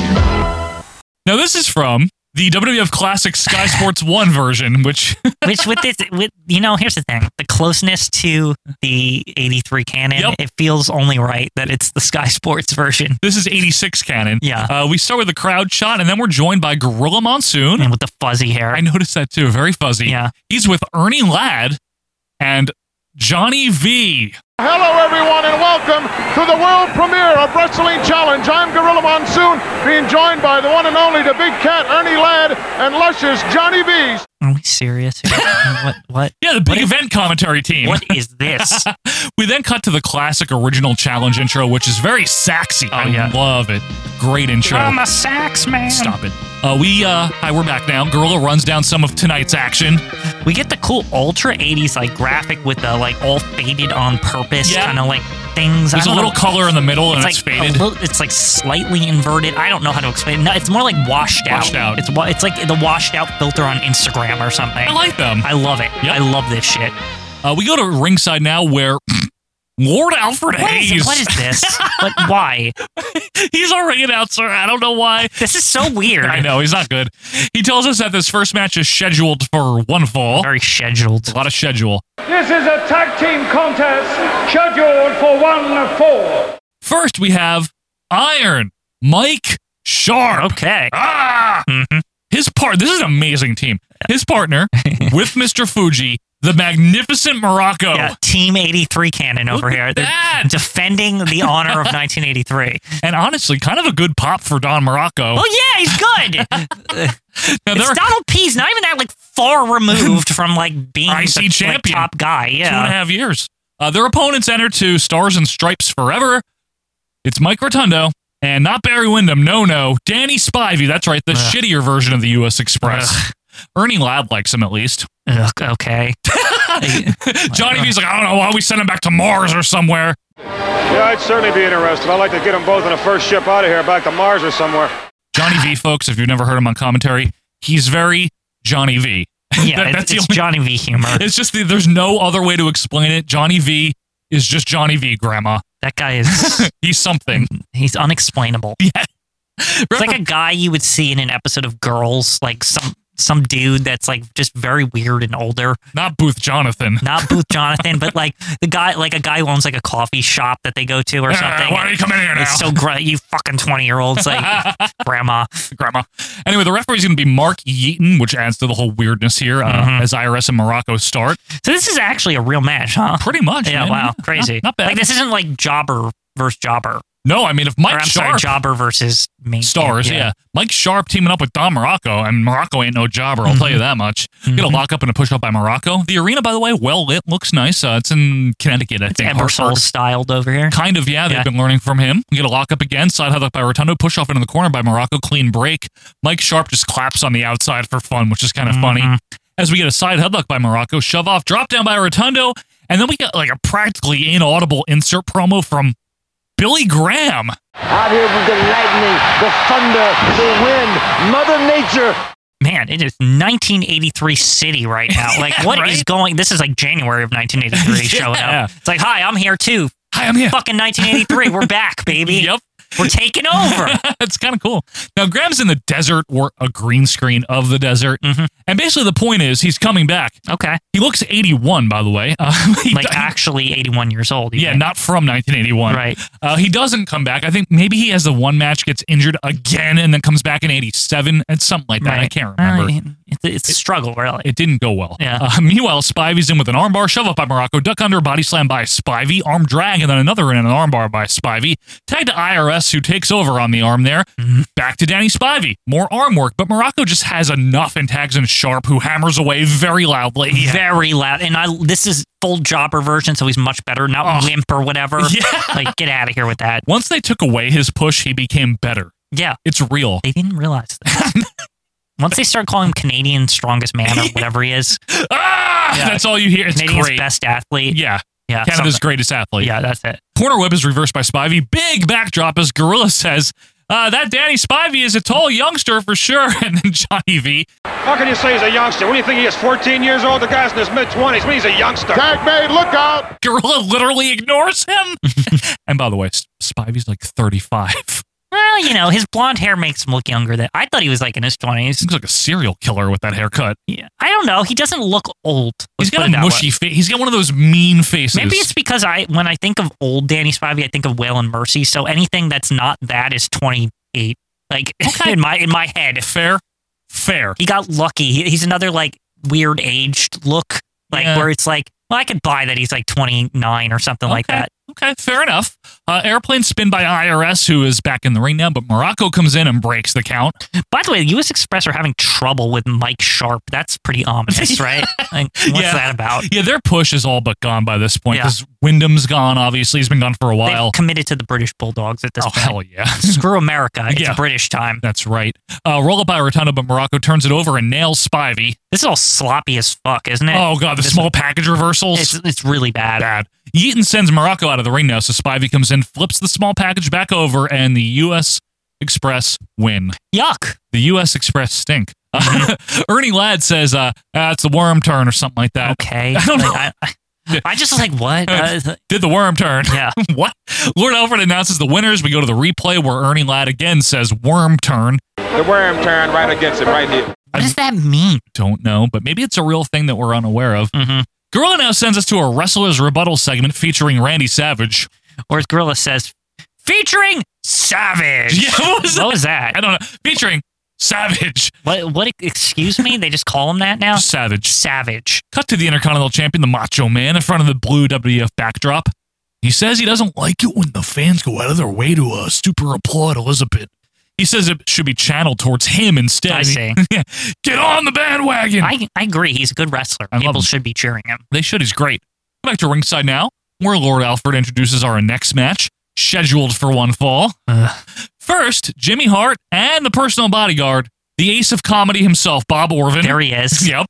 They represent, Quinn, the adorable Adrian Adonis. Looking all messy, fat fuck. I love it. Yeah, I love it. He looks like crap. And he wants to. That's the best part. It's beautiful. It's like all intentional. It's so, he's like egging the crowd on with like how he looks. Oh, yeah. Like, it's just like, oh, hate me. Just hate me so much. Like, it's kind of cool because it's basically the Gorgeous George tactics mixed with a little bit of exotic Adrian Street. That's what I was thinking. That Adrian Street shit, but it works perfectly for him. Fat fuck though. The thing that he adds to it is the fatness. Yeah, that's true because Adrian Street was well built. Yeah, that is literally like why it's funnier. Yeah, it's well done. It's a great gimmick. He's good. Orton, by the way, pink hat, of course. Now, Adrian's opponent here is Tommy Sharp, who looks very dull. He's like a school teacher. Too much Sharp on this show, too, by the way. It's the second match. That's a good point. Very sharp observation by Michael Quinn over here. Yep. Anyway, referees Danny Davis actually has decent hair today. As Johnny V talks about the pink hat and how, I've seen pink ladies, I've seen pink squirrels. He then calls Gorilla... referring to fucking, like, Grease? What was that? I don't... it's Johnny V humor. Yeah. He then calls Gorilla Gino as Adonis flips and flops to start. Johnny V then starts singing Memories for no reason. Okay. Lock up in a monkey flip by Adonis. Now, by the way, he's wearing like Mimi from Drew Carey makeup today, by the way. Gorilla hates him too. It's look at him. He sucks. He looks like shit. He's too fat. Too fat. He's dressed like a lady. That Yokozuna. Yeah. Fat. Exactly. Too fat. Exactly. It's a promo now from the Ace Comedy who says, it's a hell of a lot better working for Adrian Adonis than it was for Roddy Piper. And then Gorilla and Ernie talk about how, money makes people do strange things. Johnny V, it makes me share the microphone with you, Monsoon. Wrist lock by Adrian, reversed by Sharp into an arm wringer. Adonis grabs the ropes like he is Gorgeous George. He hammers away, tosses Sharp out of the ring. Jimmy then sprays him with the perfume for fun. That was really funny. As Gorilla now stirs up shit, they're already doing this in September of '86. About Danny Davis putting his hands on Tommy Sharp. What is this? I didn't see it. He didn't even do anything. They're very subtly starting the Danny Davis thing, which is kind of cool. Back in Sharp with some right hands. A punch from the classroom there by Sharp. Right, because he's a teacher. Yeah. He tries a corner whip, but Adonis hangs on to the ropes, can't budge him. Jimmy pokes in to distract Davis, so Orton unnecessarily comes in. This is so, not needed at all. Like, they're kicking this guy's ass. Like, right? It's so stupid, this whole thing. He lifts up Sharp for, a side suplex, like a back suplex. Yeah. And Adonis comes off the ropes with a forearm to win, and I just love the chicanery to beat this crusty jobber. Literally 3 against 1 against a shitty jobber. It's just so much fun. Yep. Like, it's like the unnecessary, like he wasn't even in trouble at all. Like, the most that happened was a punch. Yeah, literally. It's about to Adrian. That's like the worst thing that happened. Gorilla, of course, gets all pissy as we go to break with fantastic bumper music. And obviously, we'll be right back with an interview. We're back now where Ken Resnick, yes, he's here. He's at the blue background zone, and he recaps how Adrian Adonis now has Bob Orton. Yeah, we know. And he brings in Orton to talk about it. Now, Ace Comedy comes in. He says he gave it a lot of thought, Daddy, and they offered him more money, more conveniences, some faith, none of which Roddy Piper had. In fact, Quinn, he says Piper basically fucked him over and left for Hollywood. That's a fair point. He did just, like, leave. He did and leave. Do shit with Cyndi Lauper or whatever he's doing. He did just abruptly leave after WrestleMania 2. Right. He did. Orton then says, you know what? I'm going to wear any color hat that Adrian and Jimmy pay me to wear. Like, he's basically all, fuck off. They pay me to wear this shit. And it's good. It's fine. Whatever. Like, he you know what I mean? Care. He doesn't. It's not like there's a reason to boo him. Right here. Because it's like, well, they just, they're like, well, we'll pay you more to be with this fat loser instead of that Piper. other jerk. Yeah. Like, they were both heels. It's not like Piper was a scrupulous person. Yeah. I don't know why everyone's like mad at Orton. He needed a job. And Piper left. Fucking left. Yeah, exactly. And then Orton has a great line. Takes a man to walk around in a hat like this. And I'll tell you what, fella, it takes a man to walk around town in a hat like this. Orton continues to call out Piper, and then he says, he keeps saying daddy a real lot. Can he stop saying that? I don't like it. The early Dusty Rhodes, That's early what I was going Hogan. to say. It's like Dusty Rhodes-esque. Billy Graham. Stinks. No, I don't like it. Okay. Back to the ringside here where Lord Alfred Hayes is still very awkward. Ladies and gentlemen, this contest is scheduled for 1 fall. First in the ring, Bob Bradley. 83 Cannon Takeover, I swear. This is all really happening right now. This is great. And even Danny Davis is there. Like, it's great. Yeah, Isn't there like tall Dick there later on? Like, what is going on? This is amazing. I know. Now, Bradley looks very junky compared to 83. Like, he's got a mustache and looks like Brian Blair. He's not in full junk mode. It just looks, honestly, it looked like when he's in his weeks when he doesn't care as much, even on 83. Like, he still looks very similar to 83. He looks Cannon. similar. Yeah. The mustache is a little different. Right. Now, his opponent is the Birdman, Coco Beware, who's either making his debut or very, very, very close to it. Now, Quinn, you like this theme song, right? This is like his best theme song. It's like, what? Like that song, it's very good. Yeah. It's excellent. It's great. Anyway, he dances down the aisle with a very happy Federette behind him. They're making their debut also They got around their, this like, time. short shorts. Not that they're not in those like whatever those weird dress things from the future they wore later Those on. Pillowcases They from look the future. They look like air stewardesses, but from like 2001: A Space Odyssey, like on the plane. Like Eric Estrada from Chips. Yeah. Anyway, this is more just like workout gear for the Federettes or something. I don't know what this They're is. casual attire. Referee's going to be Rita Marie. That's All right. We never really talk about her. We never see her. Rita Chatterson, you can read more about her on the internet if you'd like to. The first lady ref. Yeah, as far as I know. Now we got the other lady ref. Yeah, Jessica. Yeah. Johnny V says, Coco Beware, what's this guy, some kind of a breakfast cereal or something, Grandma? What's his name? Coco Beware? Was it some kind of a breakfast cereal or something? Anyway, Coco gets Coco actually gets Alfred to do the bird. Meanwhile, Bo is like, "What the fuck?" Like he's like, "What is going on?" Like he does do that. Now, for those of you that might not know, Bo Bradley is what Quinn calls Bob Bradley. That's his name, all. Bo Bradley. Bo. It's Anyway, in the 83 canon. Go get it. Check it out. There are free ones. We're not even asking There's you to pay. A lot of free ones. Just check out the free ones. Anyway, Rita Marie has hair like 1976 Linda McCartney, by the way. I would agree with that. The also, mullet. her like weird shirt. It's very disconcerting. Good dish towel. Yeah. Anyway, we get a got that Gorilla Monsoon at like WrestleMania 1 shirt. Yeah, the frills. Yeah. Get a bell. Bradley is ready to roll here. As Gorilla references, Quinn, how Bradley has been around for quite some time. That's right. He has been. 4 years now. A veteran here. Yeah, he is a veteran. While they stall, we actually get an insert promo from Coco, who is very fired up. In a box, holding a boom box. Does that mean that there's like some form of an optical illusion where you'll be able to see it going on forever and ever? Yeah. Is that how this works? Yes. Okay. Coco's very excited, Quinn, to be in the WWF. Is that why he wears the logo on his trunk sometimes? He's just so proud of it. Yeah, it's just like, I'm in the WWF, baby. Backflip by Bradley, Irish whip by Coco, backdrop. By the way, the insert promo is still going on, but it sucks. Finally ends. Meanwhile, Gorilla's all like yeah, WWF's the best. Like, it's like, what a homer. Well, of course he's a homer. What do you want him to say? It's just like, it's not that good. Watch NWA. I just don't like when he like goes out of his way to. This is the best shit ever. WF's better than like when he mentions the company's name. That's when it's a step too far. I'm sorry, Quinn. That's when I just Gorilla calm down. I'll see what I can do. Okay? Yeah, I don't like that. All right. Coco claps up the crowd. Bradley gets all irritated by that. Lock up and a headlock by Bob. He grinds it in. Shove off. Shoulder block by Bradley. Drop down by Coco. Flying crossbody gets 2. Both men up. Lock up. Side headlock by Coco. Ernie Ladd, by the way, likes Rita Marie. And Johnny V with a somewhat predictable, she should be home washing her dirty dishes. Just stop. That's very Johnny V humor. Very. I don't like it. Bobby Heenan will also probably say something like that. I'm sure he has. True. It's heel. Anyway, Brad with some forearms, some right hands, body slam by Bob. He heads all the way up and a flying knee drop. Misses. Coco's back up now. Irish whip, back elbow by Coco. Irish whip and a beautiful drop kick by Coco. And then another. Coco now goes to the second rope on the inside, a flying drop kick, and the big, doofy 1983, like, splash that the faces do, that gets the win. Splash is so crusty. I hate it. Why do they always do that? It's like you just did a cool thing. Like he did the drop kick thing or whatever. Just pin him. Like you don't have to jump on him too. In case you don't know what we're talking about, watch a Sal Balomo match from 83 or watch Tito's early matches in 83. That's how Tito ends all his matches early on, and is dumping. It's horrible. It's horrible. It really is bad. Anyway, nice debut for the Birdman. He flaps around a bit. Crowd likes it. Go back over to Ken Resnick, who is still talking about the Bob Orton thing because he says he didn't shed too much light on it. I think he did, though. He like explained every reason like why he left. Like, he completely explained it. I don't need any more explaining. Well, they paid him more, period. That's it. That's all you need to know.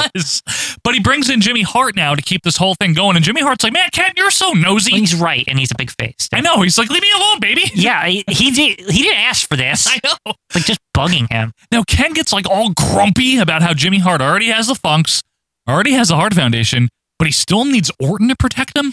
It's a fair point. Fair Whatever. point. But you know what? Resnick's still being a big pain in the ass. He is. Like, leave it alone. What more do you need to know? Anyway, the thing is, he hired Orton like to just protect him. That's basically it. Doesn't matter. The Hart Foundation have other shit to do. Right. He literally is like, he's like, they travel the country and shit. They're not here all the time. Orton's with me, baby. Yeah. Anyway, Jimmy says Orton's good. You know what, Quinn? He might be the next world champion. I like you, Jimmy, but no. That's just, no. He believes in his guys, baby. Yeah. Big face. Anyway, we're back with Lord Hayes introducing our next scheduled match. First, it's a young Troy Martin. Yeah, or Shane Douglas! Anyway, yes, it is a young Shane Douglas here. He did a handful of these type of matches in 86, around the same time Nick Foley did. Oh, Big Nicholas. Yeah, Big Nicholas Foley. Yeah. Anyway, next up, Real American Hits. Holy shit. And, Bobby Heenan leads out Paul Orndorff. Damn it. And Gorilla gets so bent out of shape about it. This gimmick is fucking brilliant. I have to hand it to him. It's like, great. I even get like tricked by this sometimes. I just did. Yeah, like it's fucking amazing. It's like, a good gimmick. Why does nobody like... Imagine if somebody did this with like John Cena's music or something like now. Yeah. Like it's just like some asshole came out to John Cena's theme and like the whole crowd like thinks it's him. It's a really good gimmick though, seriously. And Johnny V's like, what? He's a real American? You think all of America likes Hulk Hogan? Well, I kind of like that line. Fair point. Yeah. Gorilla and Ernie continue to bitch about Orndorff while Mr. Wonderful imitates Hogan's entrance here. Gorilla is so mad and he needs to chill. What a shithead! That's fucking not him!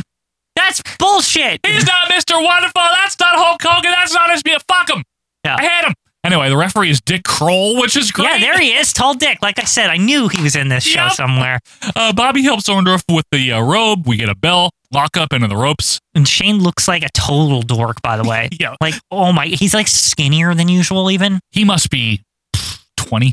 Yeah. Literally, I think about maybe 20, 21. He's like a nobody. Yeah. Like he's Barry Horowitz right now. Yeah, he and Mick Foley trained together under Dominic DeNucci, and they were able to get a few matches here. Tryout matches. Yeah, that's all this is. Just get some work.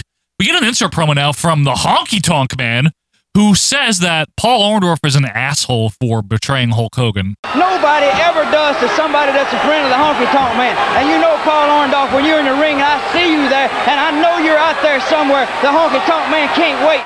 What? This is so strange. The fact that this is where this lands is like, what the hell? This is what? That's right. It's so confusing. Honky Tonk Man, big face, sounds like a heel. Yeah. He still sounds like... he sounds like a heel even in this promo. He's like defending Hulk Hogan. Now, he's brand new at this point, folks, in case you don't know. And he was like welcomed in as like Hulk Hogan's big friend. He's like in the Brutus role here. Like, why would Hulk Hogan defend an asshole who thinks he's Elvis? I don't understand. Why would anyone defend him? Yeah. Anyway, Orndorff sends Dean Douglas outside, body slams him on the floor. What a loser this youngster is, huh? Young Troy. He'll never amount to anything. No, never. Honky's still talking. It's not good. Orndorff then tosses Shane over the barricade. Dick Kroll gets all mad about this, yells at Orndorff. Shane finally back inside. Big friggin' dropkick by Wonderful. Nicely done. It's like legit good. Yeah. Like he sends Troy over here like flying into Whip, and he like, I don't even know how he did a dropkick that quickly with how fast Shane was going there. Yeah. Like it was like amazing. It was really good. Yeah. Even the announcers are like, yeah, no, it was that's like, good. Whoa. Yeah. That's the kind of shit where you look sometimes and you forget how good an athlete Paul Wonderful was in his day. Oh, like, God. it was like, holy shit. Like, that was some good stuff right there. And this is still his day, 86, he's man. still prime, no tiny arm, none of that Nope. shit. Like, he's like in perfect shape. You're absolutely right. No, like, handlebar mustache living on a ranch somewhere. No Gary Spivey or anything. Yeah. Gorilla continues to complain about the Benedict Arnold as Orndorff lands a beautiful pile driver for the win. Real American hits. Orndorff poses like a big asshole. The crowd is so mad, and I love it. It's the pre-sweetening, too, so this is actually legit. Yeah, no, it is. They're livid. No, they're pissed, man. They're like so mad. It's no wonder, like, seeing this, like, it's no wonder this is like literally the best time of Paul Wonderful's career. Oh, that's why he kept going even through the injury. Right. You know, that wound up screwing his arm up because he really loved the money. I don't blame him, but this was the best he ever was in his entire career, probably the most money he ever made. Yeah, I'm sure it was. In prime Wonderful over I here. mean, he's feuding with friggin' Hulk Hogan. Yeah. You're making money, you know? It's never going to get any better than this. No. We now throw to the debut of The Snake Pit. That's, of course, one of the interview segments. You can guess who it's hosted by. Yes, Jake Roberts, who's dressed like Don Johnson over here. Yeah, it's the Don Johnson era for Jake. It is. Yeah, he always dressed like this during this early period. The white coat with the sleeves rolled up. Like he's very cool. Miami Jake. Anyway, he says today is a new beginning, and he's using his southern drawl a lot more than he would in the later. Remember how he used to talk a little different before he turned face? So why is the snake pit like bubbling? I don't know. What is that about? I don't know, actually. It's like extra like active. Yeah. Like usually it's empty from what I remember. It's a far more active snake pit, Quinn.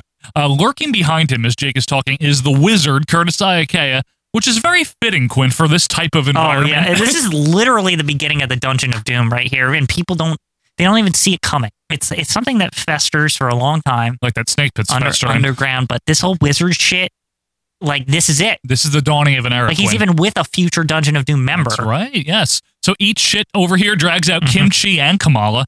Jake likes it. This is really happening, folks. It's all real. It's all real. Now, Wizard says it's been 22,000 miles, and the Grand Wizard told him on his way to his 15th reincarnation to find the biggest headhunter of them all.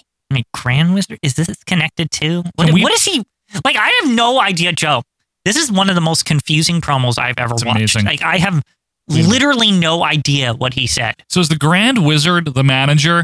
He died in 83, right? Right. Was he reincarnated and then 14 other times before this? Yeah. So is he the one that's responsible for the Dungeon of Doom ultimately? Oh, it goes back to the Grand Wizard. Well, he's the Grand, right? Ernie Roth. The Wizard is turned into the Master. Correct. For copyright reasons. I see. Yeah. Anyway. Would that make the Grand Wizard in WCW the Grand Master? Yes, of course it would. Ah, I see. Then there's the regular master and then the Taskmaster. Right. A lot of master. A lot of master, a lot of wizard. Anyway. Wow, it would be amazing if WCW had dialed that back to somehow saying there was a Grand Master and revealing it was just the Grand Wizard, That'd but be he was amazing. like, you know, in his 15th reincarnation or whatever.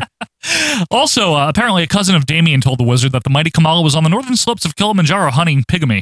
I have no idea what he's even saying. All I know is it's all connected to the Dungeon of Doom. All of it. Well, also, Quinn, then they were in the VIP lounge in Singapore and something about a blonde Bengal tiger. What is he even, what is he even saying? I don't know. At least his orders were very clear to the Taskmaster. Fine. Yeah, that's a very good point, right? Yeah. It's like, kick Hulk Hogan's ass. Like, fuck him. Yeah, that's it. Just destroy Hulkamania. Yeah. Now, what I like about this, it's like it's a friggin' Emmys here. Like, music hits to, like, play him off. Well, because he's babbling. They're like, go away, please. I don't know what it was, but man, was it amazing. Voiceover Gorilla now throws to a special coronation from last week. We go to last week where in the ring is like every heel on the roster, including Bret Hart. Everyone all proud here. Yep. Brett's like a nobody heel, by the way, right at this point. You know, I was pretty new at this time. Yeah. I thought I could have good matches with people. We're coming off Cowboy Bret Hart. A little bit. I mean, they had already been at WrestleMania 2, the Battle Royal. True. Where Andre's like, I don't like you. And there's a big throne in the middle of the ring here. Oh, I know what this is, Quinn. Howard Finkel hands the mic over to Bobby Heenan. Bobby reads a ridiculous proclamation as the King music hits. What is Hear ye, friends, fans, and loyal subjects. You are about to witness the most important coronation in the history of the world. Vince McMahon is on commentary, by the way, since this is from actually the final championship wrestling. Oh, this is the last one? Yep. And Lord Littlebrook. This is the best part of this. It's so stupid. It's so stupid. He wanders out with the crown on a pillow, like kind of like Moolah. Right in front of Harley. Right in front of Harley, behind Littlebrook, very proud robe. King Harley Race. He had recently won the King of the Ring he's tournament. not king yet, Joe. He's being coronated. Sorry, you're right. He's just handsome right now. You're right. He's still handsome.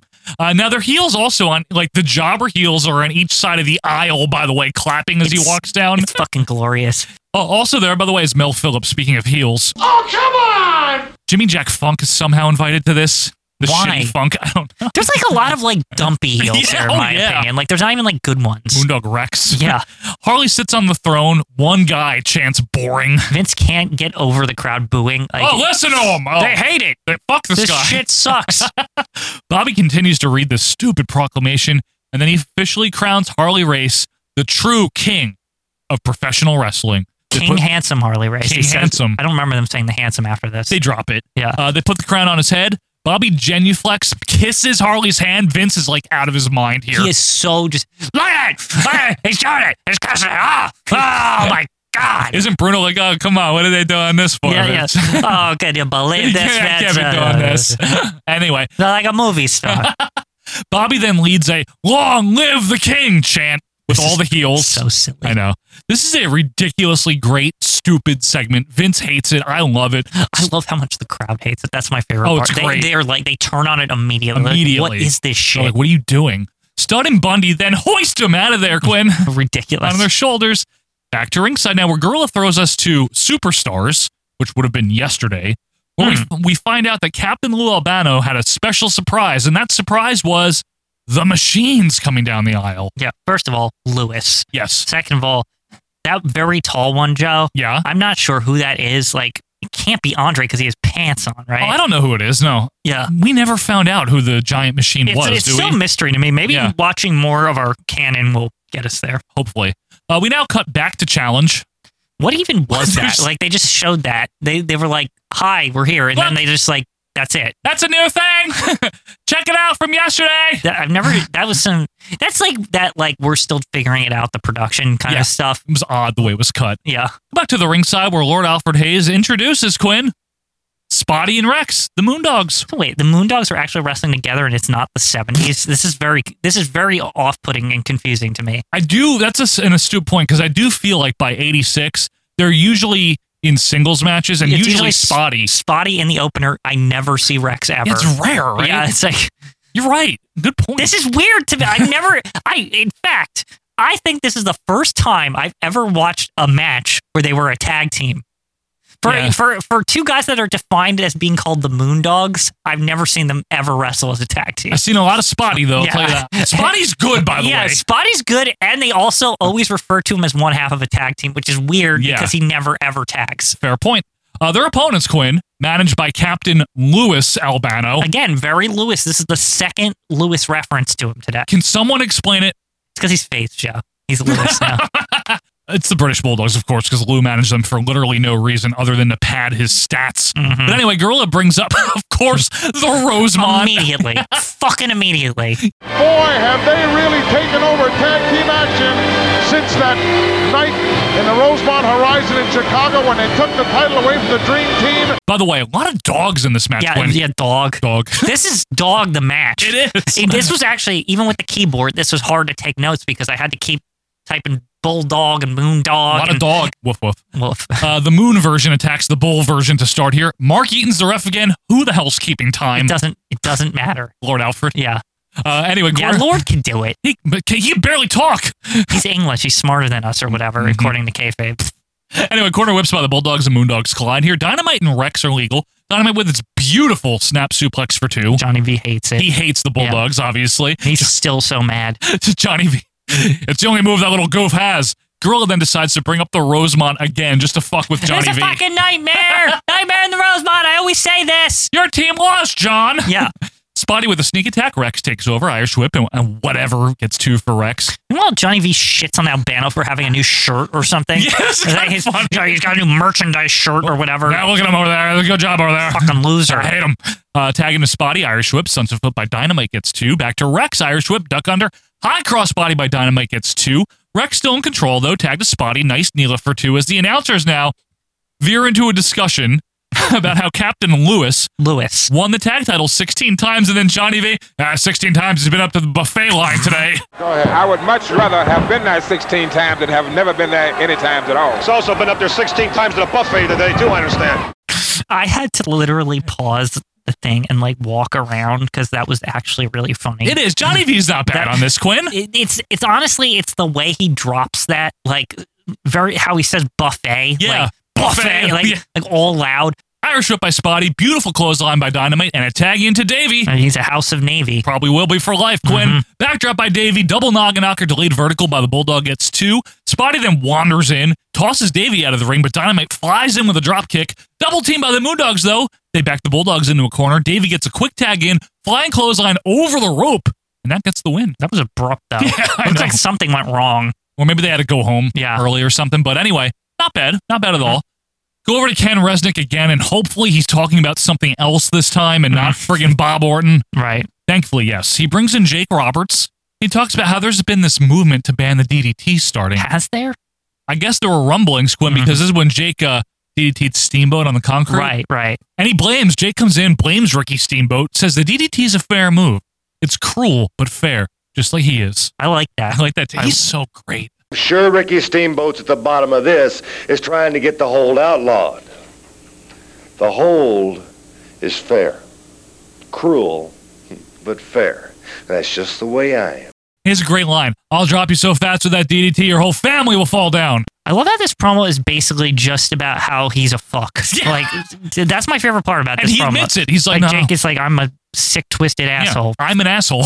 I'm the fucker. Like, he's not pretending to be nice. He's like, no, you don't want to fuck with me. Yeah. I'm not good. I'm mean. That's very funny. I'm very disturbing. Yeah, it's true. Jake then says that there is a man standing off screen to Ken's right, that he understands me. He gets me.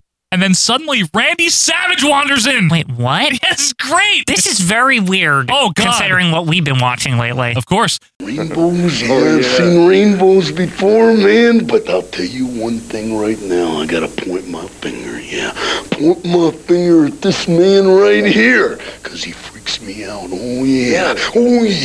So Savage and Jake talk about rainbows, and they're all happy together. All friendly.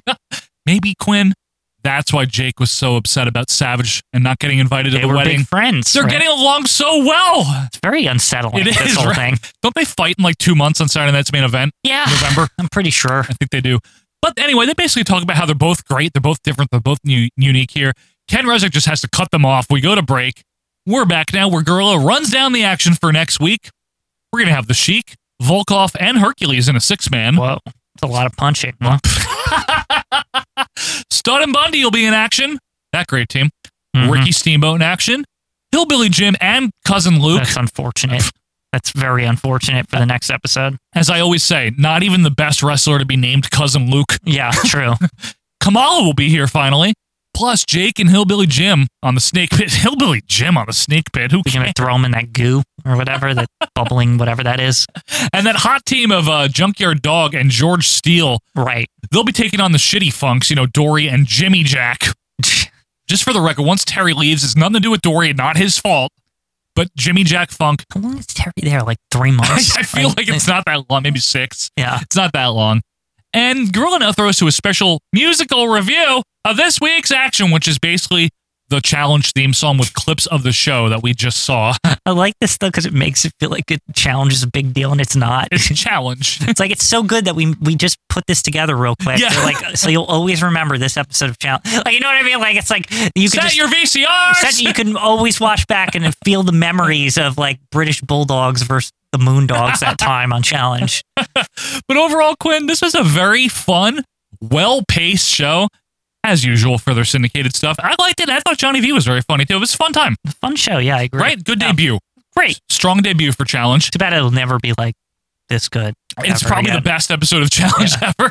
But folks, I just want to remind you, thank you, Rod McLarge, for the suggestion. I do want to remind you guys that on our Facebook group, there is one of the announcements. Go to the announcements section where you can just put in specific episode requests for us to review. If it's a syndicated show, it'll likely get done on this show. If it's an hour or less. If it's something longer, it might get done eventually as a live review, as an extra one day. Right. But we're trying to get through stuff. We can't promise we'll do all of it, but check it out if you want to. I also want to mention before we sign off here, if you don't mind, if you have Apple Podcasts, iTunes, if you could leave us a review, we'd really appreciate that. It never hurts. You know what I mean? It's always nice to get those reviews there. It is good.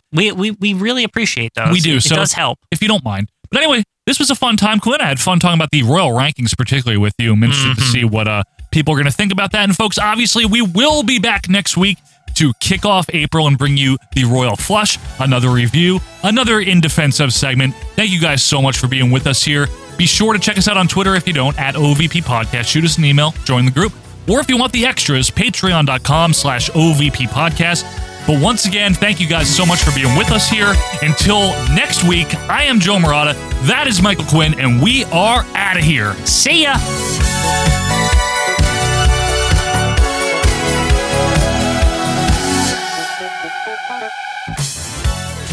22,000 miles, the Grand Wizard told me, on his way to his 15th reincarnation to go to Uganda and to find the biggest headhunter of them all. When I got to the jungles of Uganda, Jake, I put my ear to the ground, and a cousin of Damien told me that the mighty Kamala was on the northern slopes of Kilimanjaro hunting pygmies. Well, you have found the man. Found him. We were in the VIP lounge in Singapore. The Sultan of Brunei needs the blonde Bengal tiger to add to his collection. Will you stop?